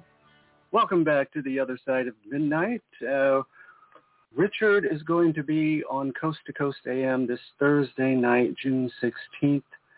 So I invite everybody to listen in. I'm sure that will be an interesting show. And as for tonight, Richard was going to crash out for a few hours on the couch and then try getting up. And if he feels better, he's going to join us at the top of the next hour in about 30 minutes. So right now, I'd like to invite Rogero Calo into the conversation, and he's another regular guest on the show. And Rogero, are you there? I am here. Good morning, Jonathan. Good morning, everyone. Morning. How's the weather in London? I'm actually about an hour and a bit from London on the south coast, and we've got beautiful blue skies morning here in Dorset, where I am. Oh, yes. So it's nice to see 50 days of weather. That's good weather. England is notoriously changeable, for weather. Yes, that's the land of the Pirates of Penzance. Is that right? That's a little bit further west. But we're about a 3-hour drive in a car from there, but we're on the same longitude, if you want to call it that. And I've been meaning to ask Maria. I'll ask you. I watch this show often. It's called Escape to the Country, and it's filmed in your area. And it's these people from the city. They're going to look to buy a house in the country, and they have all these beautiful country homes. I love that show. Just the homes are so, the architecture and everything, and the thatched roofs, and it's such a cool area, I think. And I think you're very lucky to live in that part of the world. Oh, for sure. It's like one of the things for anybody who visits the UK is our sense of history that we have. We've got a good 2,000 years worth, and in our towns and cities, we do a good job of preserving a lot of our history, particularly our architecture. So it's always nice, and when you're driving through like some of the Cornish villages or Dorset villages, and you've got all these little quaint architecture structures. You've got all the stuff like Stonehenge and our stone circles for people who are into that. It's just a wealth of it. And where I live, like last night, I was windsurfing on my own in Port Harbour. I had the sunset to myself, and I was just thinking, how quite blessed I am to be in such a delightful area. That's very cool. Yeah, I was chatting with a chap. He's from Ireland, but he lives in England now. He works with Maria and helps her out and so forth. But he was saying up along the northwest coast is kind of this beautiful area. It's like the, what did he call it? The Las Vegas of England? I'm trying to remember. Blackpool. Yeah. I've not been to Blackpool. It's near Liverpool. I've been there. I don't know if Blackpool is cultural centre of the UK. It's certainly popular with what we call hen nights and stag nights. But they compare it because of all the gambling that goes on. And with where I live, I share a history with Timothy. He actually grew up not too far from where I'm living at the moment. I think he's from Salisbury. And he used to windsurf up at Poole Harbour as well. So if he ever comes back to the UK, I said, I've got some spare boards, Tim. You can come and have a sail with me. Boy, it's a small world, isn't it? Remarkably, yeah. We share the same area, so it's great. It's just great. Now, what would you like to add to the conversation? What do you make of what we've been discussing and the various images that we've been going through? Well, Richard contacted me earlier this week and put an email out to everybody and said, hey, look at this. Would anybody like to draw it? So I'm talking about the Martian, the alleged Martian doorway. And I said, okay, I'll draw it if Andrew's going to draw one. So we can kind of do a little comparison. He was like, oh, absolutely. How quickly can you do it? So I got my pen out and some pencils, and I just did a kind of like an overlay style sketch. It took me about an hour due to the short period of time. I wanted to do a second one, a bit like what Andrew did with pastels. But is this item number one? So what my item number one is, I like to try and be, rather than vague, sometimes it can be really hard for people to pick out what we label pareidolia eventually, where we think we're seeing something.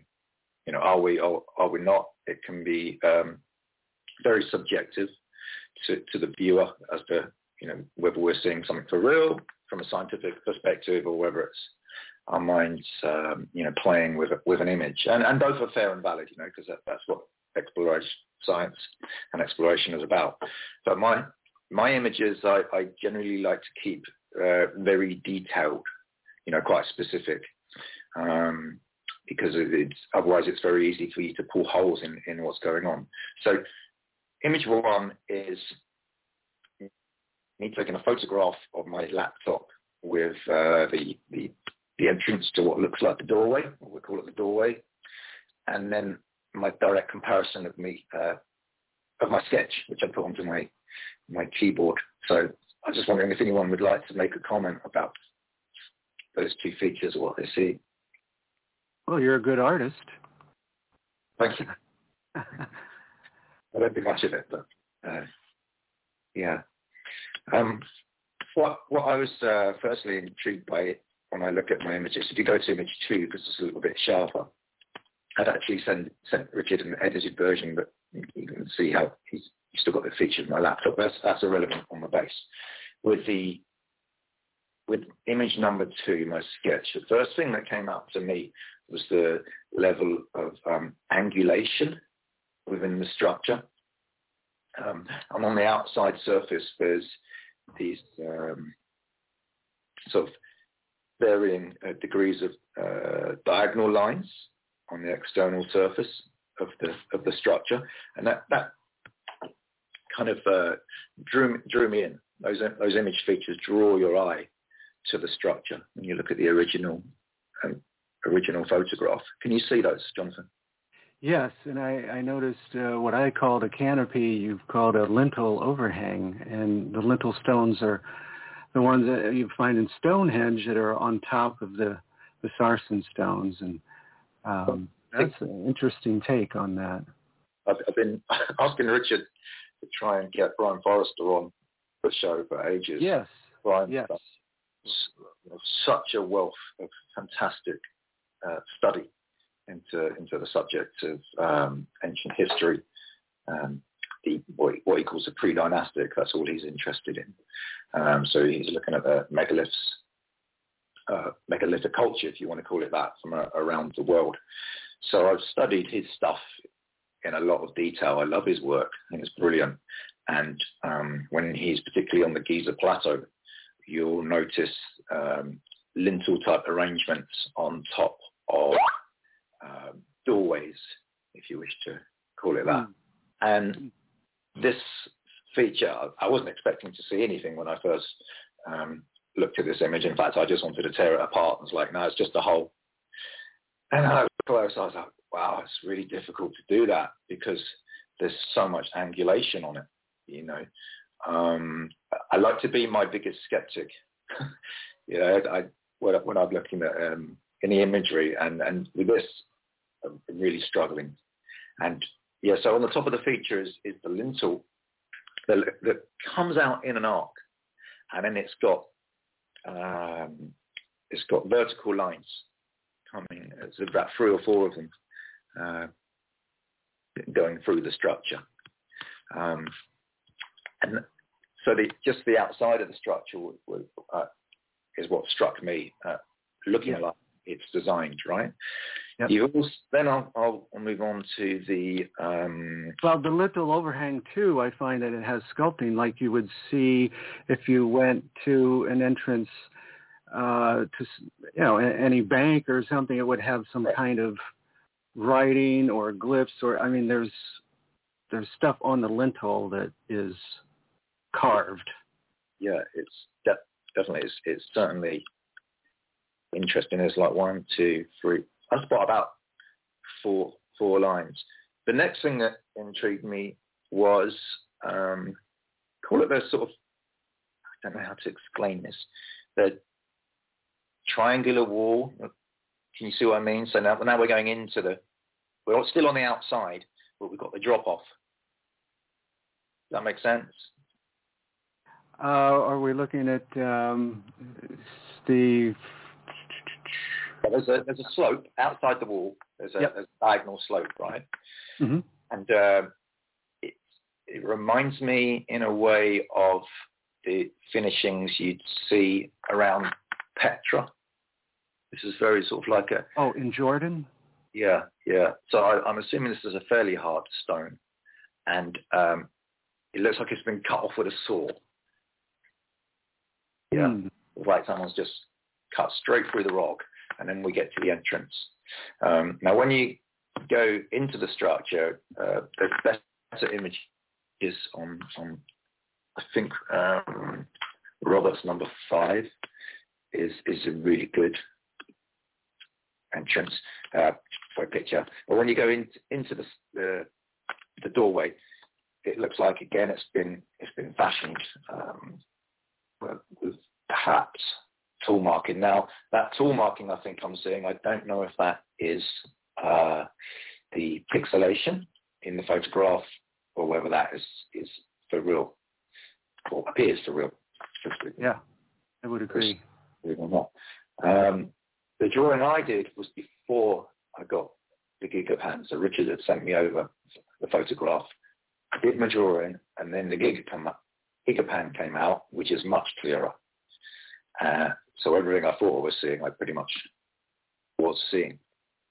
I'd like to come back to Andrew's picture. I think what I love about Andrew's drawing, because he's an illustrator, is he brings out sometimes a beautiful, almost cartoonish appearance, which I'm just not capable of doing. My stuff's very linear. Is this the pastel that Andrew did, number 2? Oh, it's lovely. He's he does some really, really amazing work. And I said to Richard, for God's sake, whatever you do, don't show my image. Andrew, let him do his work untapped. And again, he's brought out exactly what I'm seeing. Just different. His style's just a little different. And he's, you look at his, the lintel is clear with the 3 lines on it. He's got on the external surface of the feature, he's got the angular lines, the right angle lines that point towards the entrance. And I'd like to see him do more work on this. Now we've got a clearer image. And his pastel, on the right side of his pastel, you can see also what Keith Morgan pointed out in his images that remind him of a shark and a seal, I believe it was. It's interesting. Yes. Mm-hmm. Interesting, that one. In a nutshell, that's my photo there. What I also did is I asked Keith to put up 2 more imagery in my links, and one of them was from a long time ago. What I forwarded to Richard, and it was some pipe work, which is so real looking it doesn't look real. It's like it's been photoshopped in, and I think that's my image number 4.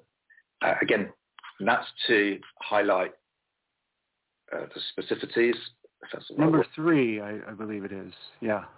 Okay. Item 3, tubing. Tubing, yes. So if you look in there, I've got the original sole, which I'll have to forward for another time, or I'll ask Keith to put in later.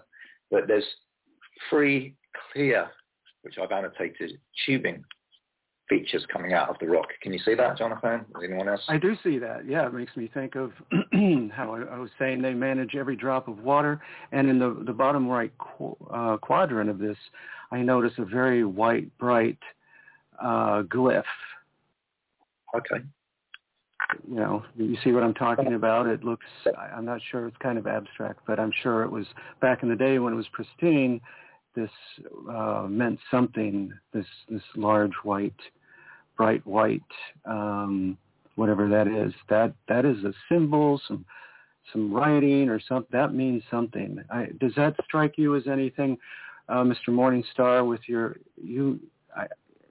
do you do the Chinese calligraphy? Are you familiar with their? Yes, I do. So which picture are you referring to? This is Ruggiero's item number 3. Yes. And it would be the bottom right quadrant of that tubing image. It's a bright white conglomeration of, I think, a few letters. Yeah, there are lines there that are reminiscent of certain Chinese characters. One that stands out is the far right, just a little bit above the corner. There are 3 horizontal lines, actually one with a cross and a bottom stem. That is the Chinese character for terra firma, or dirt, earth.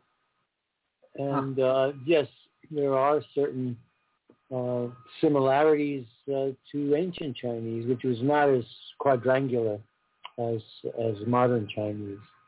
It's indeed. Yeah, and I've been looking at various symbols and languages to compare with the Utah Swell and Arches Park and so forth. And this area of bright white symbols or whatever, the bottom part of it, there's a section that kind of looks like a number 3, for lack of a better description. But it just reminds me of a symbol I've seen in Arabic. So that's why I say this.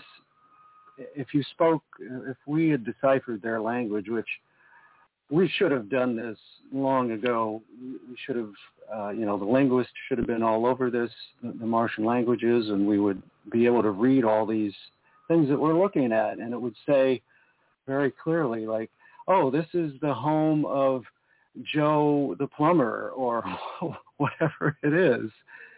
So this is saying something. But Jonathan, we're looking at some of the images, and Ron can come in on this. So when I look at Ron's item with the really small hole, to me that just looks very natural, like a natural feature. That's not jumping at me, and I'm like, oh, just a hole on the floor. But when which one do you mean? Right, your images, Ron. So this is the comparison.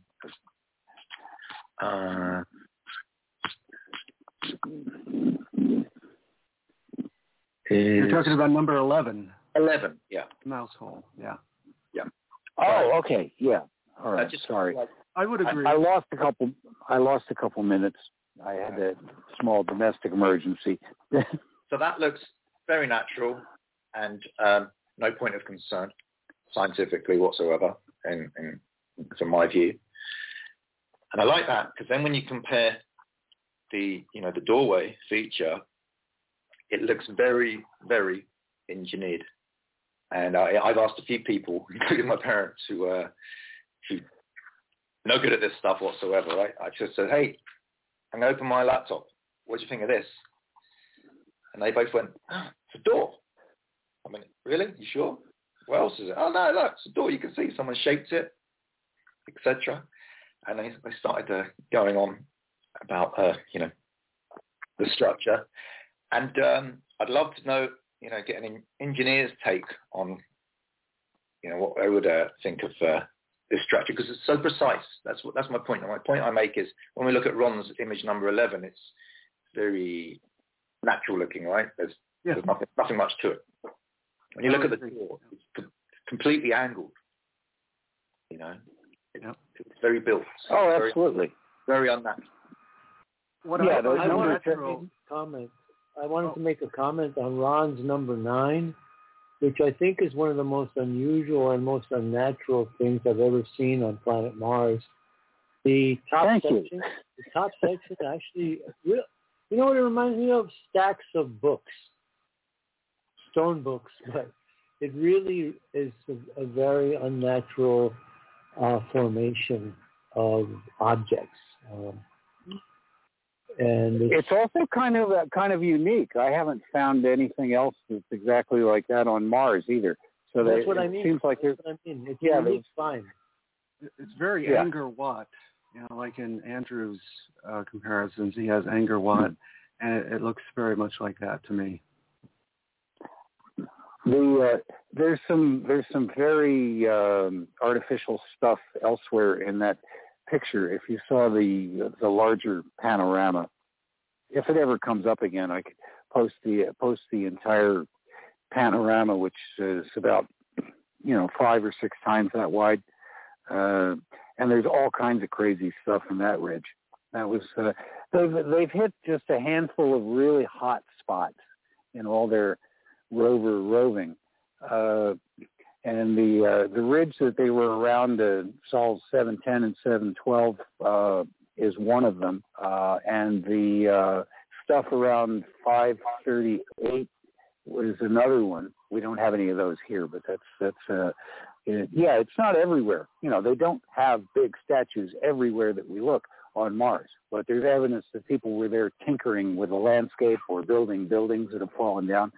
So it's, you pick out the flashy stuff because that is easier to convince people with, and that's when it's obviously artificial. It's obviously artificial. People shouldn't be shy about accepting that. I have a general... For NASA to explain this away as erosion and these kind of things, that just seems ridiculous to me. That's a topic I'd love to hear everybody talk about, is why are they lying? The Brookings report and all that nonsense. Well, the Brookings report was kind of a setup. They were presenting a narrative. They were introducing a narrative. It's not hard to find the Brookings report, and it's not that long, and you read it, but it's not the way that they lay that out. They're laying out a narrative that they're going to then stick to. So there had to be a reason behind it. I mean, it doesn't read like an explanation. I'm explaining the explanation badly, but it does not seem to me like the Brookings report is explaining anything. It's not an analysis of careful thought about stuff that they had already considered. It's just a generalized indication that they don't want to talk about it. Well, one of our colleagues emailed earlier today that it's because NASA, they're looking for funding and they uncover just enough to get more money. They're not really interested in disclosure. They're interested in funding. I'm sure that's true. But, you can go all the way back to the biography well, it was autobiography, but it was written mostly under the careful tutelage of his official handler, and I'm talking about Werner von Braun. You know, he wrote a book about going to Mars, which people have referenced before, and the references to Musk and everything else. But one of the things he says, and it was part of one of his lectures, and so his handler couldn't pick it out of there. He quoted this, you know, the transcript of one of the lectures that von Braun gave, probably several.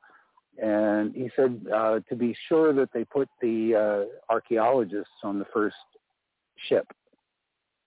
Yeah. So he was saying that way back then. So I mean, it's like, you know, the Nazis weren't bothered by the idea that there were ruins on Mars. And most of human history, people weren't bothered by the fact that there were beings, probably people, elsewhere. There were even occasional accounts of what seemed like run-ins. Well, I was very much against Elon going to Mars at first because I didn't think he grasped the significance of it, because in my mind, that's exactly right.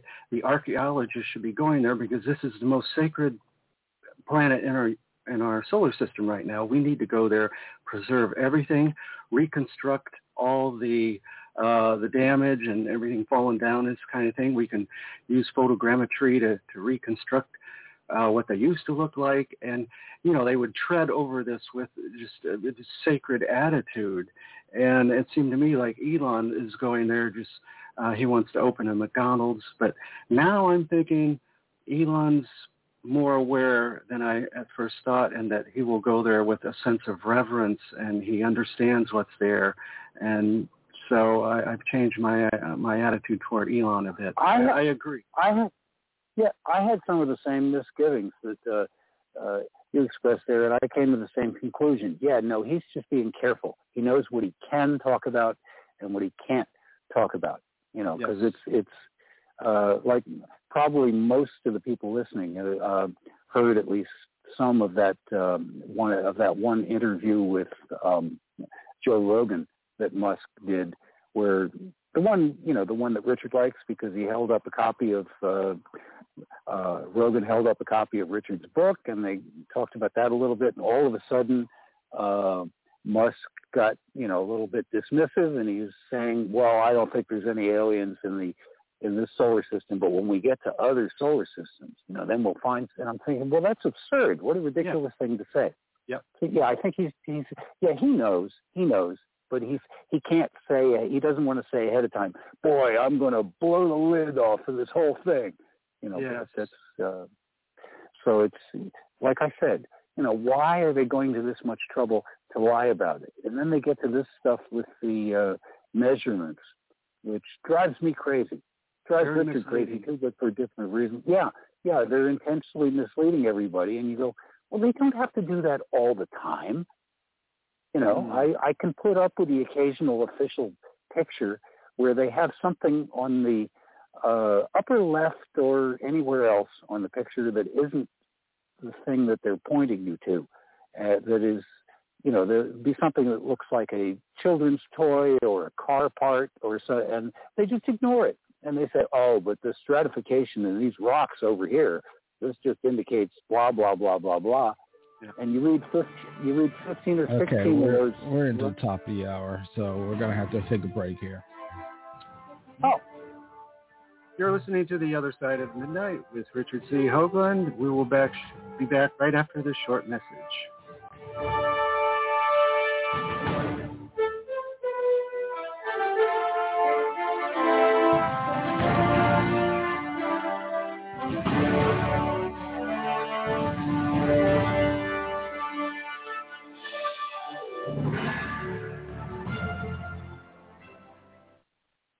Richard C. Hoagland here. I'd like you to support The Other Side of Midnight by subscribing to Club 19.5 and thereby joining our unique and growing radio community. Tune in to listen to our fascinating guests, pioneers on the out there edge of science and thought, and gain access to exclusive member benefits. To do this, just visit our website, theothersideofmidnight.com, and click on the Join Club 19.5 link in the navigator bar or in the left-hand column. Membership costs $19.95 per month. That's 33 tetrahedral cents a day. I mean, it's the price of a couple of cups of coffee. As a Club 19.5 member, you'll gain access to this show and literally hundreds of previous shows on hundreds of different topics going back to 2015 that we have done. Our archive shows have the commercials removed, and you'll be able to download the MP3 files directly from the 19-point archives if you prefer. To enhance your listener experience, a new The Other Side of Midnight podcast is being added to all show pages, which will allow you to instantly search the show archives of Radio with Pictures, thus easily accessing the corresponding show. Plus, you can just as quickly access the entire podcast list when you're on the go. I want to personally thank all our Club 19.5 members because without your continuing support, this show would literally not be on the air.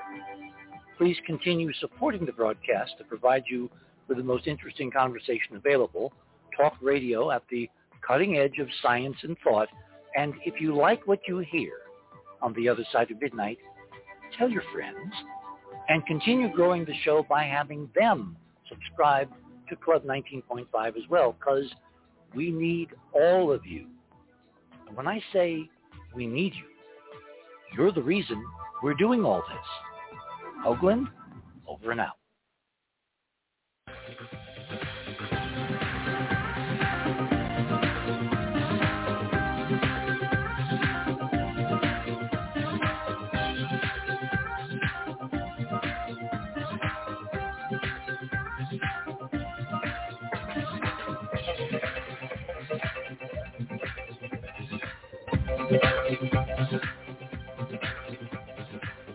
And welcome back to The Other Side of Midnight with Richard C. Hoagland. Keith, if you could maybe give Richard a try in a few minutes, give him a call on Skype and see if he's feeling better. He should be awake by now. So this next half hour, I'd like to go back to Andrew and bring him into the conversation, and just anybody that wants to add any commentary to what we've been talking about. Just a free-for-all panel is what I'm looking for this next half hour. And then I'm guessing Richard's probably going to come in for a few minutes. Hopefully he's feeling better. So, Andrew, are you there? I am, yes. Now, what do you have to say about, you've been quiet for a while, and surely you have some thoughts to add. And yeah, well, one of the things, there's a couple things here. It's something that Ron, when you guys were talking about the Brookings report and, what, I don't know if Ron said it. Ron, did you say it like this? What do they know, or does somebody know? What did you say? You said something along the lines of, I said, why are they lying? Why are they lying? Why are they lying? Okay, so you immediately made me think of a book that Richard contributed to. I believe it was let me just flip the page here, because this is what I was just looking at when you guys were just chatting. I think it was 2015. Yes, it's called Pluto, New Horizons for a Lost Horizon, Astronomy, Astrology, and Mythology. Oh, is that Richard now? Yeah. You got me. Hey, Richard. Well, Hi, Richard. Hi, guys. Hey, Richard. Morning, I'm Richard. sorry to have to kind of join you in this weird way, but New Mexico isn't quite the land of enchantment tonight. So anyway, there's other places that are more enchanting. What have I missed? Can you kind of summarize what your consensus is? Are we dealing with a door or not? So, Ron? I would say the consensus is that we are dealing with some sort of door entranceway. Okay. Well put. And what's your take, Richard? Well, obviously, up until last night, I was really looking at this seriously. The thing I think is important to remember is the context. When we look at these images, these mosaics, which Curiosity and Percy have been doing now for years, the NASA model is we're looking at a barren, dead, dry, rocky landscape with a wisp of CO2 frozen carbon dioxide, ice crystals falling from the sky, and a place where at best there could have been only bacteria, if that, and then it's really totally dead for billions of years. The problem with that model is when you look at the images, the data, it's totally wrong. Did you guys get to one of my favorites tonight, which is the satellite dish? The satellite dish. We have not got to that. We were waiting for you. So if you want to go to your items, that would be cool. Yeah, let's start in reverse. Let's go to item, I think it's 13. Okay. Item. Excellent. Scroll. I'm looking at everything on my phone, so everything's just finger. Yes, number 13, Curiosity Ancient Martian Satellite Dish, Thomson Enhanced. Make it. By the way, I want to say a really interesting compliment to two people that are not with us tonight. One is Neville Thompson, because he has created the most amazing real mosaic, best resolution, best lighting, best coloring, best everything of any of the citizen scientists outside of the agency. And because of the value of his work and the quality he put into it, all the astonishing stuff that people just fantasize as being on Mars, just look at that mosaic. It's there. So he did a beautiful job. This is a close-up taken by the mass cam of the top of the ridge of the so-called hill that we're at the base of looking up. And that object, center screen, take a look at it. Look very carefully. In any order, what do you think it is? My vote is you already know what I think it is.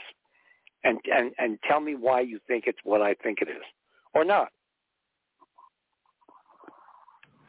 Well, it does resemble a dish. It has curvature. It's got radiating lines from a center point. If you look at the middle of it, it's got obvious carving and sculpting, and the top part of it, it almost looks like it's sculpted to look. They have all these. They always have animals and all these things, and it kind of looks like an animal head to me. But I see why you think it's a satellite dish, because of the curved edges and shiny metallic sort of. And the very thin substrate. It's not thick at the edge. Mm-hmm. It's absolutely paper thin. It's turned up. It's curved. It's like a flattened bowl. Got geometry of struts. I mean, I was involved with NASA, and I remember the tests of the unfoldable high-gain antenna on Apollo 14, which was the first time we were going to get real color images from the moon. And it's basically one of these unfoldable, set-them-up, spring-loaded thingies that when you unwrapped it and put it on the moon, it sprang out into its full parabolic shape. This looks like one of those antennas transported to Mars, to the top of this hill, which is not, and flattened by perhaps 30,000 years of sitting there. I don't think this is a sculpture. I think this is a real fossilized antenna that whoever originally landed here a long time ago on a planet far, far away put up just like we did on the moon to transmit stunning data on their heritage back here to Earth. And we are their great, great, great, great descendants, and we're following the same plan. The question is, are we going to arrive at a correct conclusion to what is lying all around Gale, or are we going to be imprisoned by one agency, NASA, that seems to take a real pride in being dumb, stupid, and lying right through its teeth again and again to the American people? That's what tonight has all been about. This is a choice. This is a demarcation. This is a breakpoint between past history and future history. And our ancient, wondrous, incredible past is laid out in Neville Thompson's Pan. And I noticed the right side of the satellite dish, let's call it. The right side of it does not have the curved thin metal coming up. It looks, and then on the left. Jonathan, if I may, I was just looking at the same thing, and I beg to differ. What happened is that on that side, it's folded down. As you see in the straight line, it appears a straight line. Look at the curvature that's below it. That is the foil. Let's call it the foil, that white area that's curled up on the southwest side. Mm-hmm. It's folded down and rusted on that side. So the curve is complete. And you follow it. Follow it down. On the right, upper right, the curve comes down. Follow that line down and then follow it back up. So I think it's folded down there. And then look at I'd agree with Robert. On the left side, too, you have that bright orange spot. But you understand, guys, that if we found this where Perseverance landed as opposed to Curiosity, we could ask NASA to take Ingenuity and fly up there and take a super close image. I've often wondered if NASA has used these very small drones. They just don't tell us, but I'm guessing they would have already flown inside of these mounds and looked around to see what's inside of there. Well, you got to find a big enough opening. Okay, we don't have a lot of time, and I don't want to take up any more because I'm fading fast. The image previous, image number 12. Everybody go to. I think this may be my favorite, even better than the doorway. The one with the blocks. The blocks, the wall. Yeah. It looks like a concrete block wall. Yeah. Of a building. Well, I think it's actually stone because of the color, but that could just be dust, blown in. But the key thing is the difference between sedimentation, which is horizontal layers deposited in ancient lakes, and then the mud's fossilized and they become over immense times and pressure rock. Layers of sediment are beautifully symmetric, as kind of like stacks of pancakes. You start with a bottom layer, whatever the bottom of the lake was or whatever, and then you build over hundreds of thousands or millions of years. On this particular image, it's obvious that nature had nothing to do with this, because nature does not build walls out of stone that are regular but offset, so each block stacked on top is in the middle where the joint is of the middle of the block underneath. That's only done by masons and contractors who basically don't want their wall to fall down because of earthquakes. This is stunning. And Andrew, did you see the effigy, the figure at the far right end? On this particular shot? Oh, I don't know. There's a statue. It actually looks like a Chinese character on the bottom that says king. And the top part, the circular part, is similar to the sun rising over. Whatever this place was, I think it was super, super special.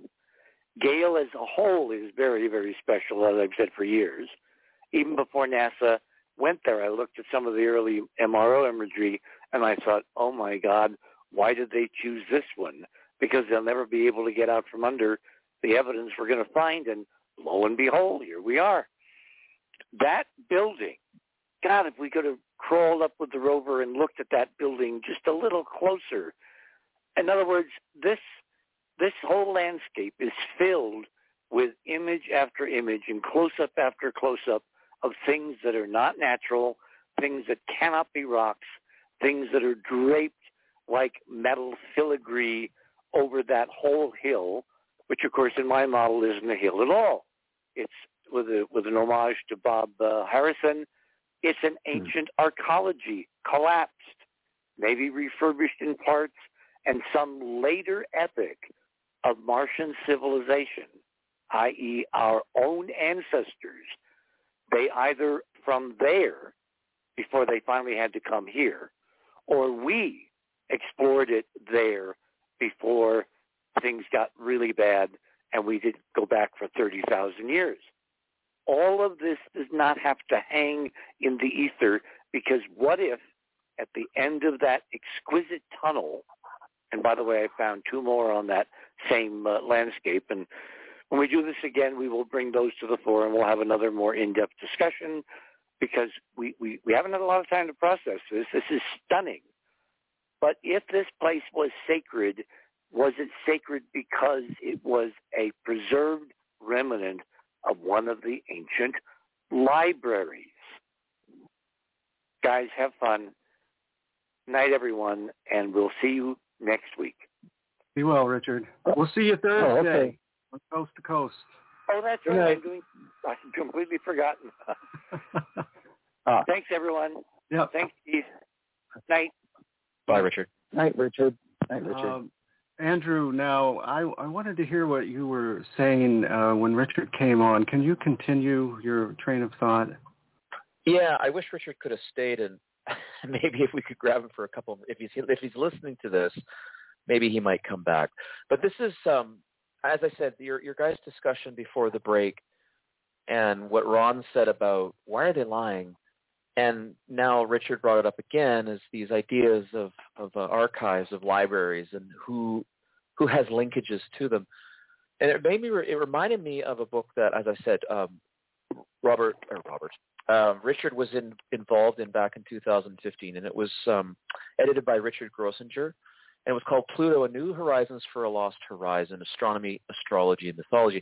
And I'd just like to read a small excerpt, and it's basically talking about Percival Lowell and how he changed his life based on his time in Asia. And I'll try to be quick about this. He could quietly insert a new real planet, read Pluto. So this is when he found Pluto, and carrying on about that story. In the outer solar system, in the correct orbital location, ultimately to be found by anyone following Lowell's carefully planned, but in his theory, deliberately misleading Neptunian-Uranian discrepancies, which was necessary in his theory if Lowell was to successfully hide his real off-world source for such an astonishing bona fide solar system addition. So now we'll get to it. I'm sorry I'm dropping in and not giving much of an explanation, but here it is. An authentic ET archive. In fact, these are Richard's words, by the way, his chapter that he contributed to the book. In fact, it is quite reasonable to propose that Lowell, as a very well-connected Boston Brahmin,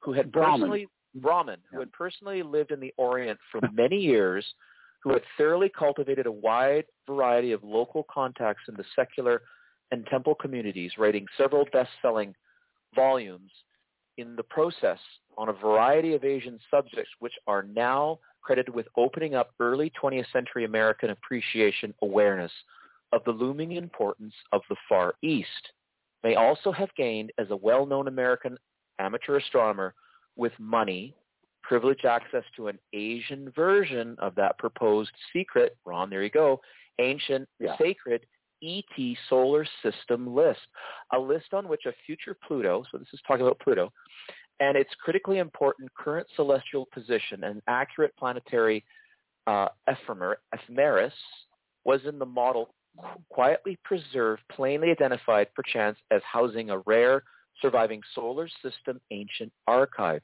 connected with a now extinct ancient civilization once spanning the entire solar system, including ruins still visible on Mars. And there's a couple more paragraphs.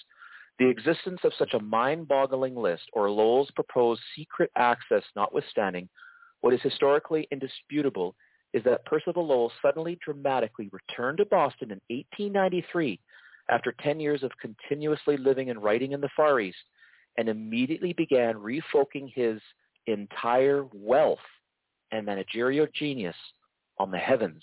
Along the way, he created in less than a year the first university-grade but independently private American Lowell Observatory, located for the first time thousands of miles away from the East Coast centers of academic science, especially Boston, in the great American Southwest, amid the high, astronomically perfect mountain of northern Arizona. And unlike the demonstrated polymath he'd been throughout his entire previous careers shrewd investor, skilled photographer, and scientist artist, inspired public speaker, and immensely popular adventure travel writer, Percival Lowell, abruptly, radically changing his entire life from all that he'd been previously for some extraordinary personal reason, decided to devote his last 2 decades to one thing and one thing only, Mars. And it goes on to talk about what did he find out in Japan. So this just really, when you guys are talking about this, it's like these ancient archives, I think they're lacing through our different cultures, and obviously he found a source in the Far East, and it just made me think of that, you guys, and I think it's an important piece. I wish Richard was here to comment on it. But anyways. Well, one thing Richard and I mentioned, we were talking this afternoon, is whoever goes to Mars and finds all these Martian gems is going to be rich beyond the dreams of avarice.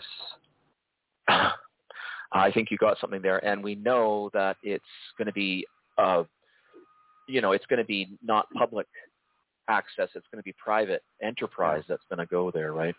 Yeah. I think there are already private arguments behind scenes between governments about setting up something similar to the Antarctic Pact. Yes. And I don't know, but nobody wants to do it. The Antarctic Pact was back in the 1958, 57. It was decided that no one could own Antarctica, and it was good. Right. So it's but nobody's upright. No, none of the countries actually want to do it. There was just an article the other day where they drilled down, was it 165 feet in Antarctica, and there's this underground massive cavern. They compared it to one of these big cathedrals, and they found all these animals and this whole ecosystem. Did anybody else see that article? It was really interesting. Animals? What do you mean animals? They were like crab-like creatures that were never seen before. These were completely new form of life. Oh, was it near one of the hot springs?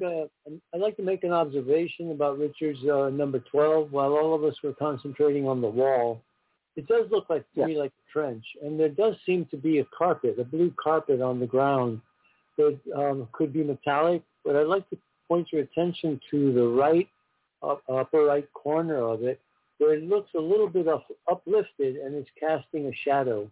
And it comes back and it undulates a bit, which makes me believe that this is a uniform sheet of some material, could be metal. But the interesting thing is that curvature, or it curves up on the right side, casting a shadow, and shows that it could be a right angle. So it suggests to me that this is a trench, and that it extends, it goes inward between the formation, the colorful formation on the right, and the finished wall. So it's a very, very interesting discovery. Yeah, yes, Richard, he didn't have a chance to mention that tonight, but we were talking earlier today where you have these stone blocks, and then on the right side of this stone block wall, you can see that the texture changes from stone block to more like, I thought maybe like a column, and then you have these colored glyphs. He said it was more like a fresco. And you have the colored fresco images on this. So I'm just... Go ahead. No, go ahead. I did a little tweaking on the Thompson pan. It's funny, all the pictures we have of the hole, and none of them showed any of the close-ups, or well, there's one from that. But he did such a nice job. Anyway, on the inside of the doorway, the bit of the wall that we can see, I see a fresco there. There was some interlinear noise that I was able to remove, and when I did, it sort of flattened it out, and I said, oh, yeah, and there's traces of color. I think there was something painted on the inside surface there of that wall, just like in Egyptian tombs when you see a corridor like that. So that's not unusual at all. And Robert said the magic word, metal, about Richard's number 13. Mm-hmm. Yeah, that's a sheet of metal. And on the larger version of the, I'm sending everybody to look at Thompson's pan. It's it's layers and layers of that. It's like a mulch pile. There's so much of it, and they're thin sheets, and they're probably metal, and they're probably embossed, just like this one.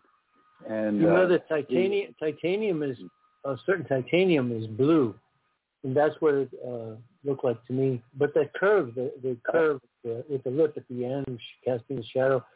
So from what you said about the fresco, it sounded to me like you were looking at this as a flat image, but I actually see a trench going into the side of the mountain or the hill and continuing in. I wish we could bring the rover around to look into that area. Yes. I was conflating two different things there. Yes. No, I'm on board. But I was talking about looking inside the original doorway of our discussions here, and on the left side, there's the in the interior there, you can see that rough, fairly rough but rounded stone block that's there. But I think there's something painted on it on the surface. All right. Well, we're coming up close to a break, and I want to ask Keith, did you type that? There was a caller waiting for like 40 minutes. Yes, he goes by the name of Mars. Okay. Well, we're going to open the lines up for the last half hour after the break, so we can take that poor caller who's been waiting this long. Now, does anybody want to add the phone number? Good idea. Let's see. I've got to go find it now. I know it's 917. Here it is, 917-889-8802. That's 917-889-8802 if you want to call in and add to the conversation. We welcome your input. And let's see, we have about 2 more minutes. Mr. Morningstar, do you want to add anything before we go to break? I just want to say that it'd be interesting to speak in the last half hour about the convergence of Egyptian mythologies and sky gods with what we're finding here on Mars. Very cool. Okay, I agree. And Keith, if you can make this break a tad longer. I've got to feed my cat because she's giving me a hard time. She's hungry. So that'll only take me about a minute and a half. So let's go ahead and get onto the break. And Keith, if you can start some your music has been very cool tonight. Very nice selections.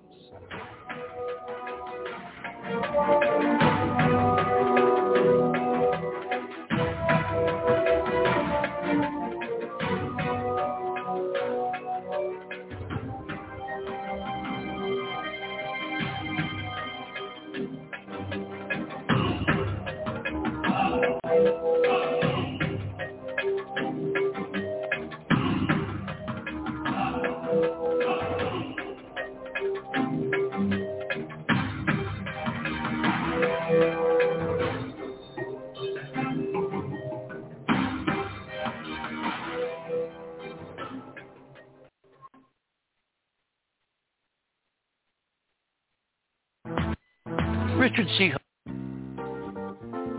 TheOtherSideOfMidnight.com. Tune in to listen to Richard C. Hoagland and his fascinating guests. Join Club 19.5 to get access to exclusive member benefits. As a Club 19.5 member, you'll gain access to the rest of this show and all previous 350 episodes. Membership costs $9.95 a month, 33 cents a day. Support the broadcast that provides you with the most interesting conversation available. Talk radio at the cutting edge of science and thought. TheOtherSideOfMidnight.com.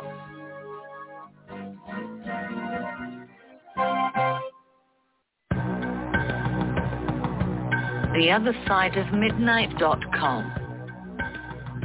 Talk radio with pictures on demand. Liberate your hyperdimensional time scale and non-linearly access over 400 hours of conversation at the cutting edge of science and thought. Join Club 19.5 to get access to exclusive content that fits your interests and time schedule. Filter episodes by guest or subject. Membership costs $9.95 a month, 33 cents a day. Listen while you travel or as an environment to your endeavors. 8 cents an episode, 2.5 cents per hour of content. theothersideofmidnight.com.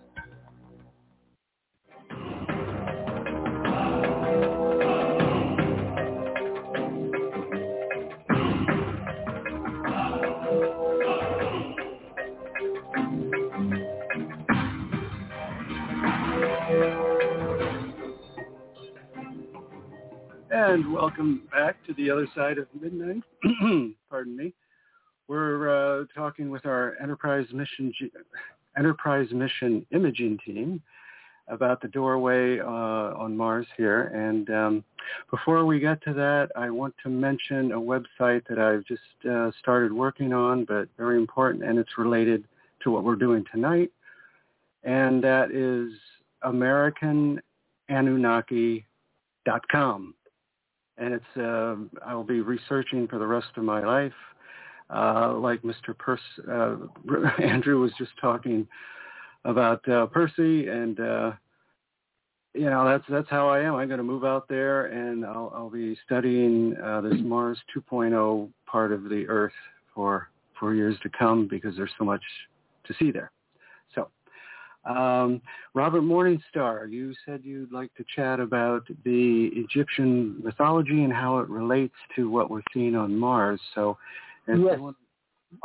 Yes, I forgot about that. We have a caller that's been waiting for 40 minutes. Let's see if we can bring him in and join our conversation. So, Keith, why don't you go ahead and do your magic there and see if he's still there. Mr. Mars, are you still there? Gentlemen, Mars is always here. Welcome to the show. How you doing? Good. Yeah, no problem. You guys know me also as the Mad Martian, Carrie Legier. And I got to say that this show, I've been waiting. We've all been waiting, I think, for the analysis of this, what I call, and Robert, I think you can appreciate, the portal of curiosity. And it is a fascinating feature, as well as everything around it and on it. Now, one of you gentlemen accused of being the image is fake, and Robert, I didn't take it wrong. It didn't sound like there was indicating I faked it. All right. Now, what's beautiful about this is that... No. Huh? What? I said, this is Ron. Hi, how you doing? Yeah, I was the one that said that I think the picture's a fake. I'm not blaming you for it or Robert, but... right. But it ain't a fake. But it ain't a fake, and that's the beauty of it, because we have one angle of it, which is real perfect, that is eye-catching, obviously. And then we have this angle as if it, when it zoomed by, rolled on by. Now, which tells us something. They were taking to have an image number. What was the image number? Oh, I didn't grab the image. No, I just grabbed the image from the the pan that it was part of, because the beautiful thing about this is it shows us that the rover was rolling by. It's taking pictures. Here's one problem, and Robert, I mentioned this to you on Martian Revelation, I think you can appreciate, is the big question. Such curiosity, having so much spirit and opportunity to hone in on something which we know they're looking at by these two various angles. Where's the middle shot? I want to see straight into this. And I know they did. It's only common sense. If they took it from the right angle, then they rolled on by, and then they did not take a shot of the middle, but they gave us of the, going past it there. That gives us access to that other side inner wall. now, and also brings out and shows the geometry and the artificiality of how this thing is cut and positioned and layered. Now, the beauty of this, I think... Hold on, Gary. They do the same thing. The mounds all have large entrances on each side of the mound, and all they have to do is drive the rover over and take a nice straight forward picture of the end of the mound. It didn't even have to drive up to it. It could have stayed on the same path, which it did. It stayed on the same path, rolled along to get this other. I know damn well they looked inside of it. Come on, we're not stupid, right? So why didn't they give us the middle view? We know they're taking pictures. It wasn't just one pan, then they rolled 20 feet away. No, they imaged, then they imaged, then they imaged, then they imaged in steps. They got it. I want to know why we don't got it. That's the way they gave us the middle finger instead of the middle image. Yeah. Well, there you go. Because now we're still missing the overall. The UH. That's their joke. No, yeah, I like how you brought that up earlier. And the other advantage, and Robert, I think you talked about this on Martian Revelation, is that from this angle view, from the left side, looking directly at that edge as it was, you noticed above the lintel doorway where it continues on and how it's later. It looks like something is like welded there to the two spots, the joint line. Yeah. Right? And that stands right out too. Because why would that be there? And that would definitely add added strength.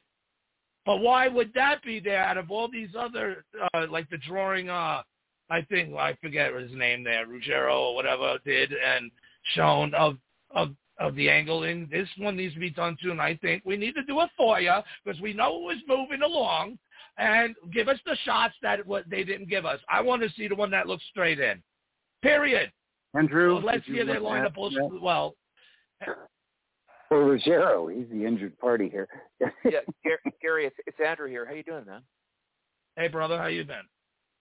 Good, Gary. I think you nailed it right on the mark. It's exactly what I was thinking about when I saw the image that you shared, and Robert picked up on it, and then of course the one that we're all seeing across the planet. And it's like, okay, so we have a before, an after, but what about the middle? And I think you've nailed it. I think the heart of the story has been taken away once again. Yeah. Look how much artificiality. It doesn't matter how small it is, and Richard brought that out. Not to bring up all the details about that, but the email says it doesn't really matter about the size. It's the rectilinear geometry. Then he said it only takes one white crow. And that gave me a good idea for putting Robert in the image of the scene for our show. And I put the white crow looking at Robert, tossing the UFOs or catching them. But I think the size was pretty perspective accurate, wasn't it, of the size of Robert compared to the whole way, or it wasn't that much exaggerated. I thought it was a perfect picture for him. But that's an important part of this. I think one of us could walk in crouching maybe. Yeah, that's a proportional thing. It looks like it's proportioned for someone taller than 4 feet tall. It really does.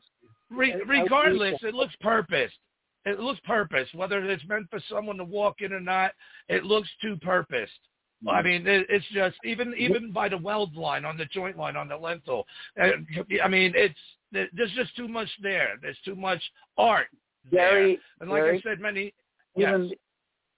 even though I express my skepticism about the picture because it doesn't have an image number, I think you hit something that's important in that there are 5 pictures that we know of that are available, mass cam pictures taken by the Curiosity rover of there. 3 of them are their smaller format, which is supposed to be high res, but I don't think it is. The ones that they only use half the frame, so you get the impression of a wide angle. And the other 2 are just, regular square frame things, more or less square. In each case, in the case of the 2 full frame ones, in one of the 2 pictures, the doorway is on the extreme left side of the picture. In the other one, it's on the extreme right side of the picture. They could have centered it, obviously, if they wanted to. In the case of the 3 of them, same thing. Ding, ding, ding. they bounce back and forth, and they avoid taking one. But they didn't look inside the damn thing. There's no image showing inside the thing straight on. And we could see obviously just by us walking past the image. We know that it just rolled a few feet and then it took another image. What happened to the image in between? I'm sure it even continues taking them all along.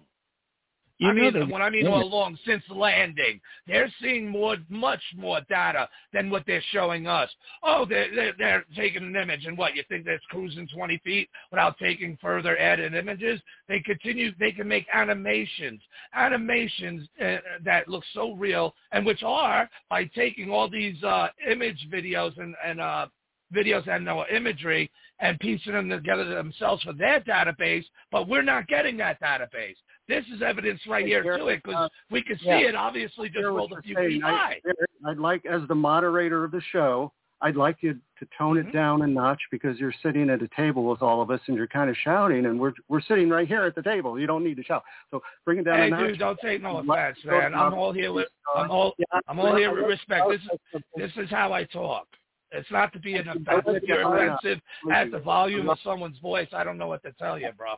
But there's only one other thing I wanted to bring up. Robert brought up, like, Hellas, how deep it is, and Valles Marineris, he said about Hellas having the atmosphere, like the cloud cover. And what is beautiful about that, it matches up to the line of, obviously, the top of the surface, just like Valles Marineris, where we see that too. But I like to bring up something. Remember, those are much deeper, where the barometric pressure would be more suitable for a potential atmosphere to exist on such a thin atmosphere world, because Mars is not all flat, right? Now, and also, what is clouds? Yeah, that was the premise to that classic science film, Robinson Crusoe on Mars. He went down to the bottom of Valles Marineris, and the air was denser down there. Right, but what are clouds? I think that's a good idea, but Ron, I want to clarify. You're missing the point here. The point is that when we take a section from a gigapan, it doesn't have an image number. So the gigapan is actually the source of the photographs that. Okay, well, all right, I'll have to. Well, I'll take your word on that. The one that Richard posted. They're not giving us all of them. You're saying that door that's taken from the other side came off of there? How could that happen? From another gigapan, I suppose, because right. I'd like to know where the other one is. Yeah, well, I could exactly. And if I locate it again, I'll throw you the link, because I'm a cool guy like that. All right. Now, what I was saying, what is clouds? H2O, water vapor. Now, of course, for there's water on the planet, we know Maven just came back on, really, from a safe mode, really kind of fixing like the ingenuity issue there with, now it is detecting, water atmosphere, water vapor leaving the atmosphere of Mars and whatnot. But what about the atmosphere at the lower levels, where we really should have sent some? We could check the barometric pressures there, the gases that may be there, and the potential liquid water to be there. And didn't we get a report a month or two ago saying that that's where they discovered a whole crap load of water? And really? Well, is that such a surprise? Let me tell you a little bit about water. There's a lot of water. Gary, you're scaring the children. Yeah, Robert, what? There's a lot of water in rocks. When rocks, there ain't too many children listening to this. Yeah, well, when rocks are heated to an extreme temperature, water comes out of them. That's why the volcano in Tenerife is fuming and steam is coming up at the sides, because when the rock becomes molten, water is released and it seeps up. So there may be a constant source of water beneath Mars, wherever there is enough heat to melt the rocks. So it's not just surface water we're talking about. We're talking about evaporation that may be coming up through the moraine. Robert, I'd like to hear what you had. But here's my point. Where in these lower levels, in these lower levels. Let you go now, Keith. Thank you for calling, Gary. We appreciate it, but you're a little too much for me. I don't like sitting at the table with somebody that I recommend you read a book called by Dr. Michael Cooper, Change Your Voice, Change Your Life, and then you can come back to the table. Wow, dude, that's messed up. I called here all good respect, all consistent. Robert, anyway, what I want to talk about is the relationship of Mars in mythology, and also these things that we are discovering that are really reminiscent of Egyptian architecture, Egyptian symbolism. And it's my belief that we are the Martians, that the human race evolved here, but that it evolved as a result of a Martian migration. And for all we know, the mythology of the Bible with Noah's Ark could have been a spaceship that brought life to Earth.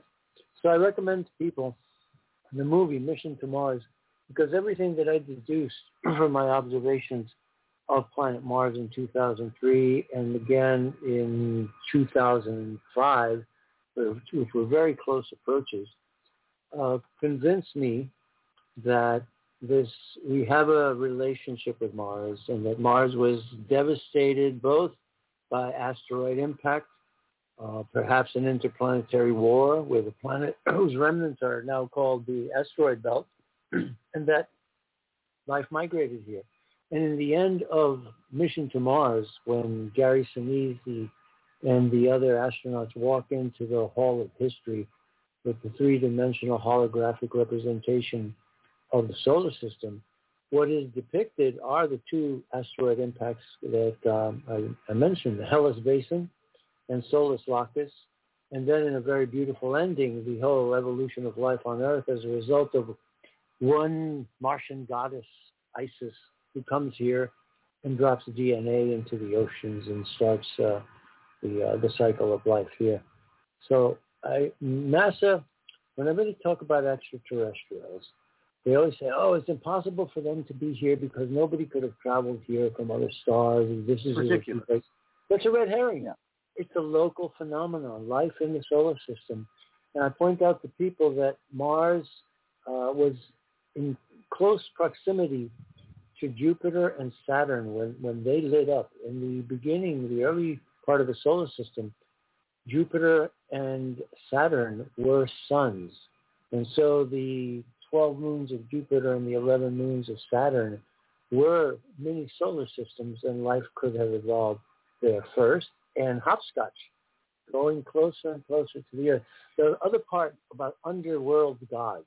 Okay, hold it there, Robert, because there's a Star Trek Next Generation episode that just came to mind where the young boy character, I forget his name, but him and his girlfriend are on one of the moons of Jupiter, and they're looking out, and it's just a beautiful view out of 10 Forward. Wesley Crusher.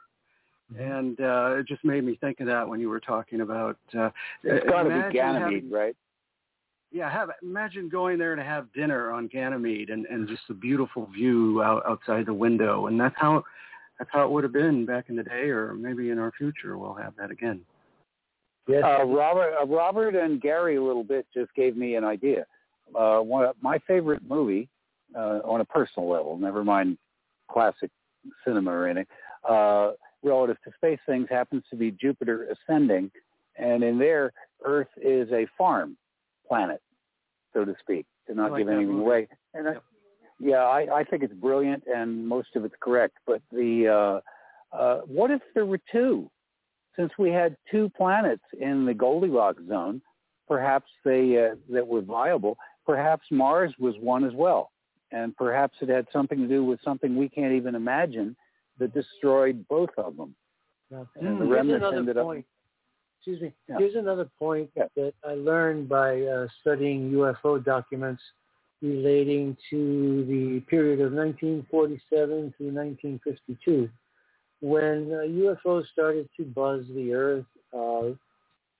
MJ-12 enlisted the major astronomical observatories to start to watch the motherships, because the ones that come down into our atmosphere and land on Earth and do their deeds, they are deployed from motherships, and motherships took positions, equatorial orbital positions. So the U.S. government asked major lab astronomical observatories to see where the motherships were coming from because they were being recycled. The mothership would come in, would deploy ships, and then it would leave. They found that these ships were originating near the moon Titan on Saturn. So again, the reason I mention this is there's a book called Fly Me to the Moon by Ed Belbruno of Princeton University, and he is the world's foremost expert on gravity and gravitational steering of spacecraft. He wrote a book called Fly Me to the Moon, and I was at the opening. I picked up the book, and the chapter I came to was at the beginning of the solar system, Jupiter and Saturn were luminous. They were stars, but they died out and got cold. So I say to myself, if there was life starting up or developing on those planets and the sun got cold, where would you go? You'd go to the next warmest planet and migrate. So I think that this thesis has some basis in science. And the other idea about underground gods, if Martians came to the Earth, the sun would be blistering, and they would not be able to live outside for very long periods of time. They would have to migrate underground. And so the chthonic gods, that's CHTHONIC, chthonic gods, would be explained by a race of quote-unquote gods, super intelligent beings from Mars, who could not take the atmospheric pressure outside and could not take the sunlight. So they would have to retreat underground where the priesthood would go to confer with them and receive orders and mandates, whatever gods do. So doesn't the Hopi mythology talk about the fact that their ancestors lived underground? I believe so. Almost every culture has mythologies about denizens of the underworld. Tibetans, for example, the Tibetan discovery of those caves and the Chinese discovering the electric plates. When they deciphered them, it said that 25,000 years ago, a very ugly race of aliens crashed in Tibet, and they horrified the Tibetans. So the Tibetans turned against them and killed them and buried them in the cave and guarded the cave for 25,000 years. And that, so. Hey guys. Good. Yeah.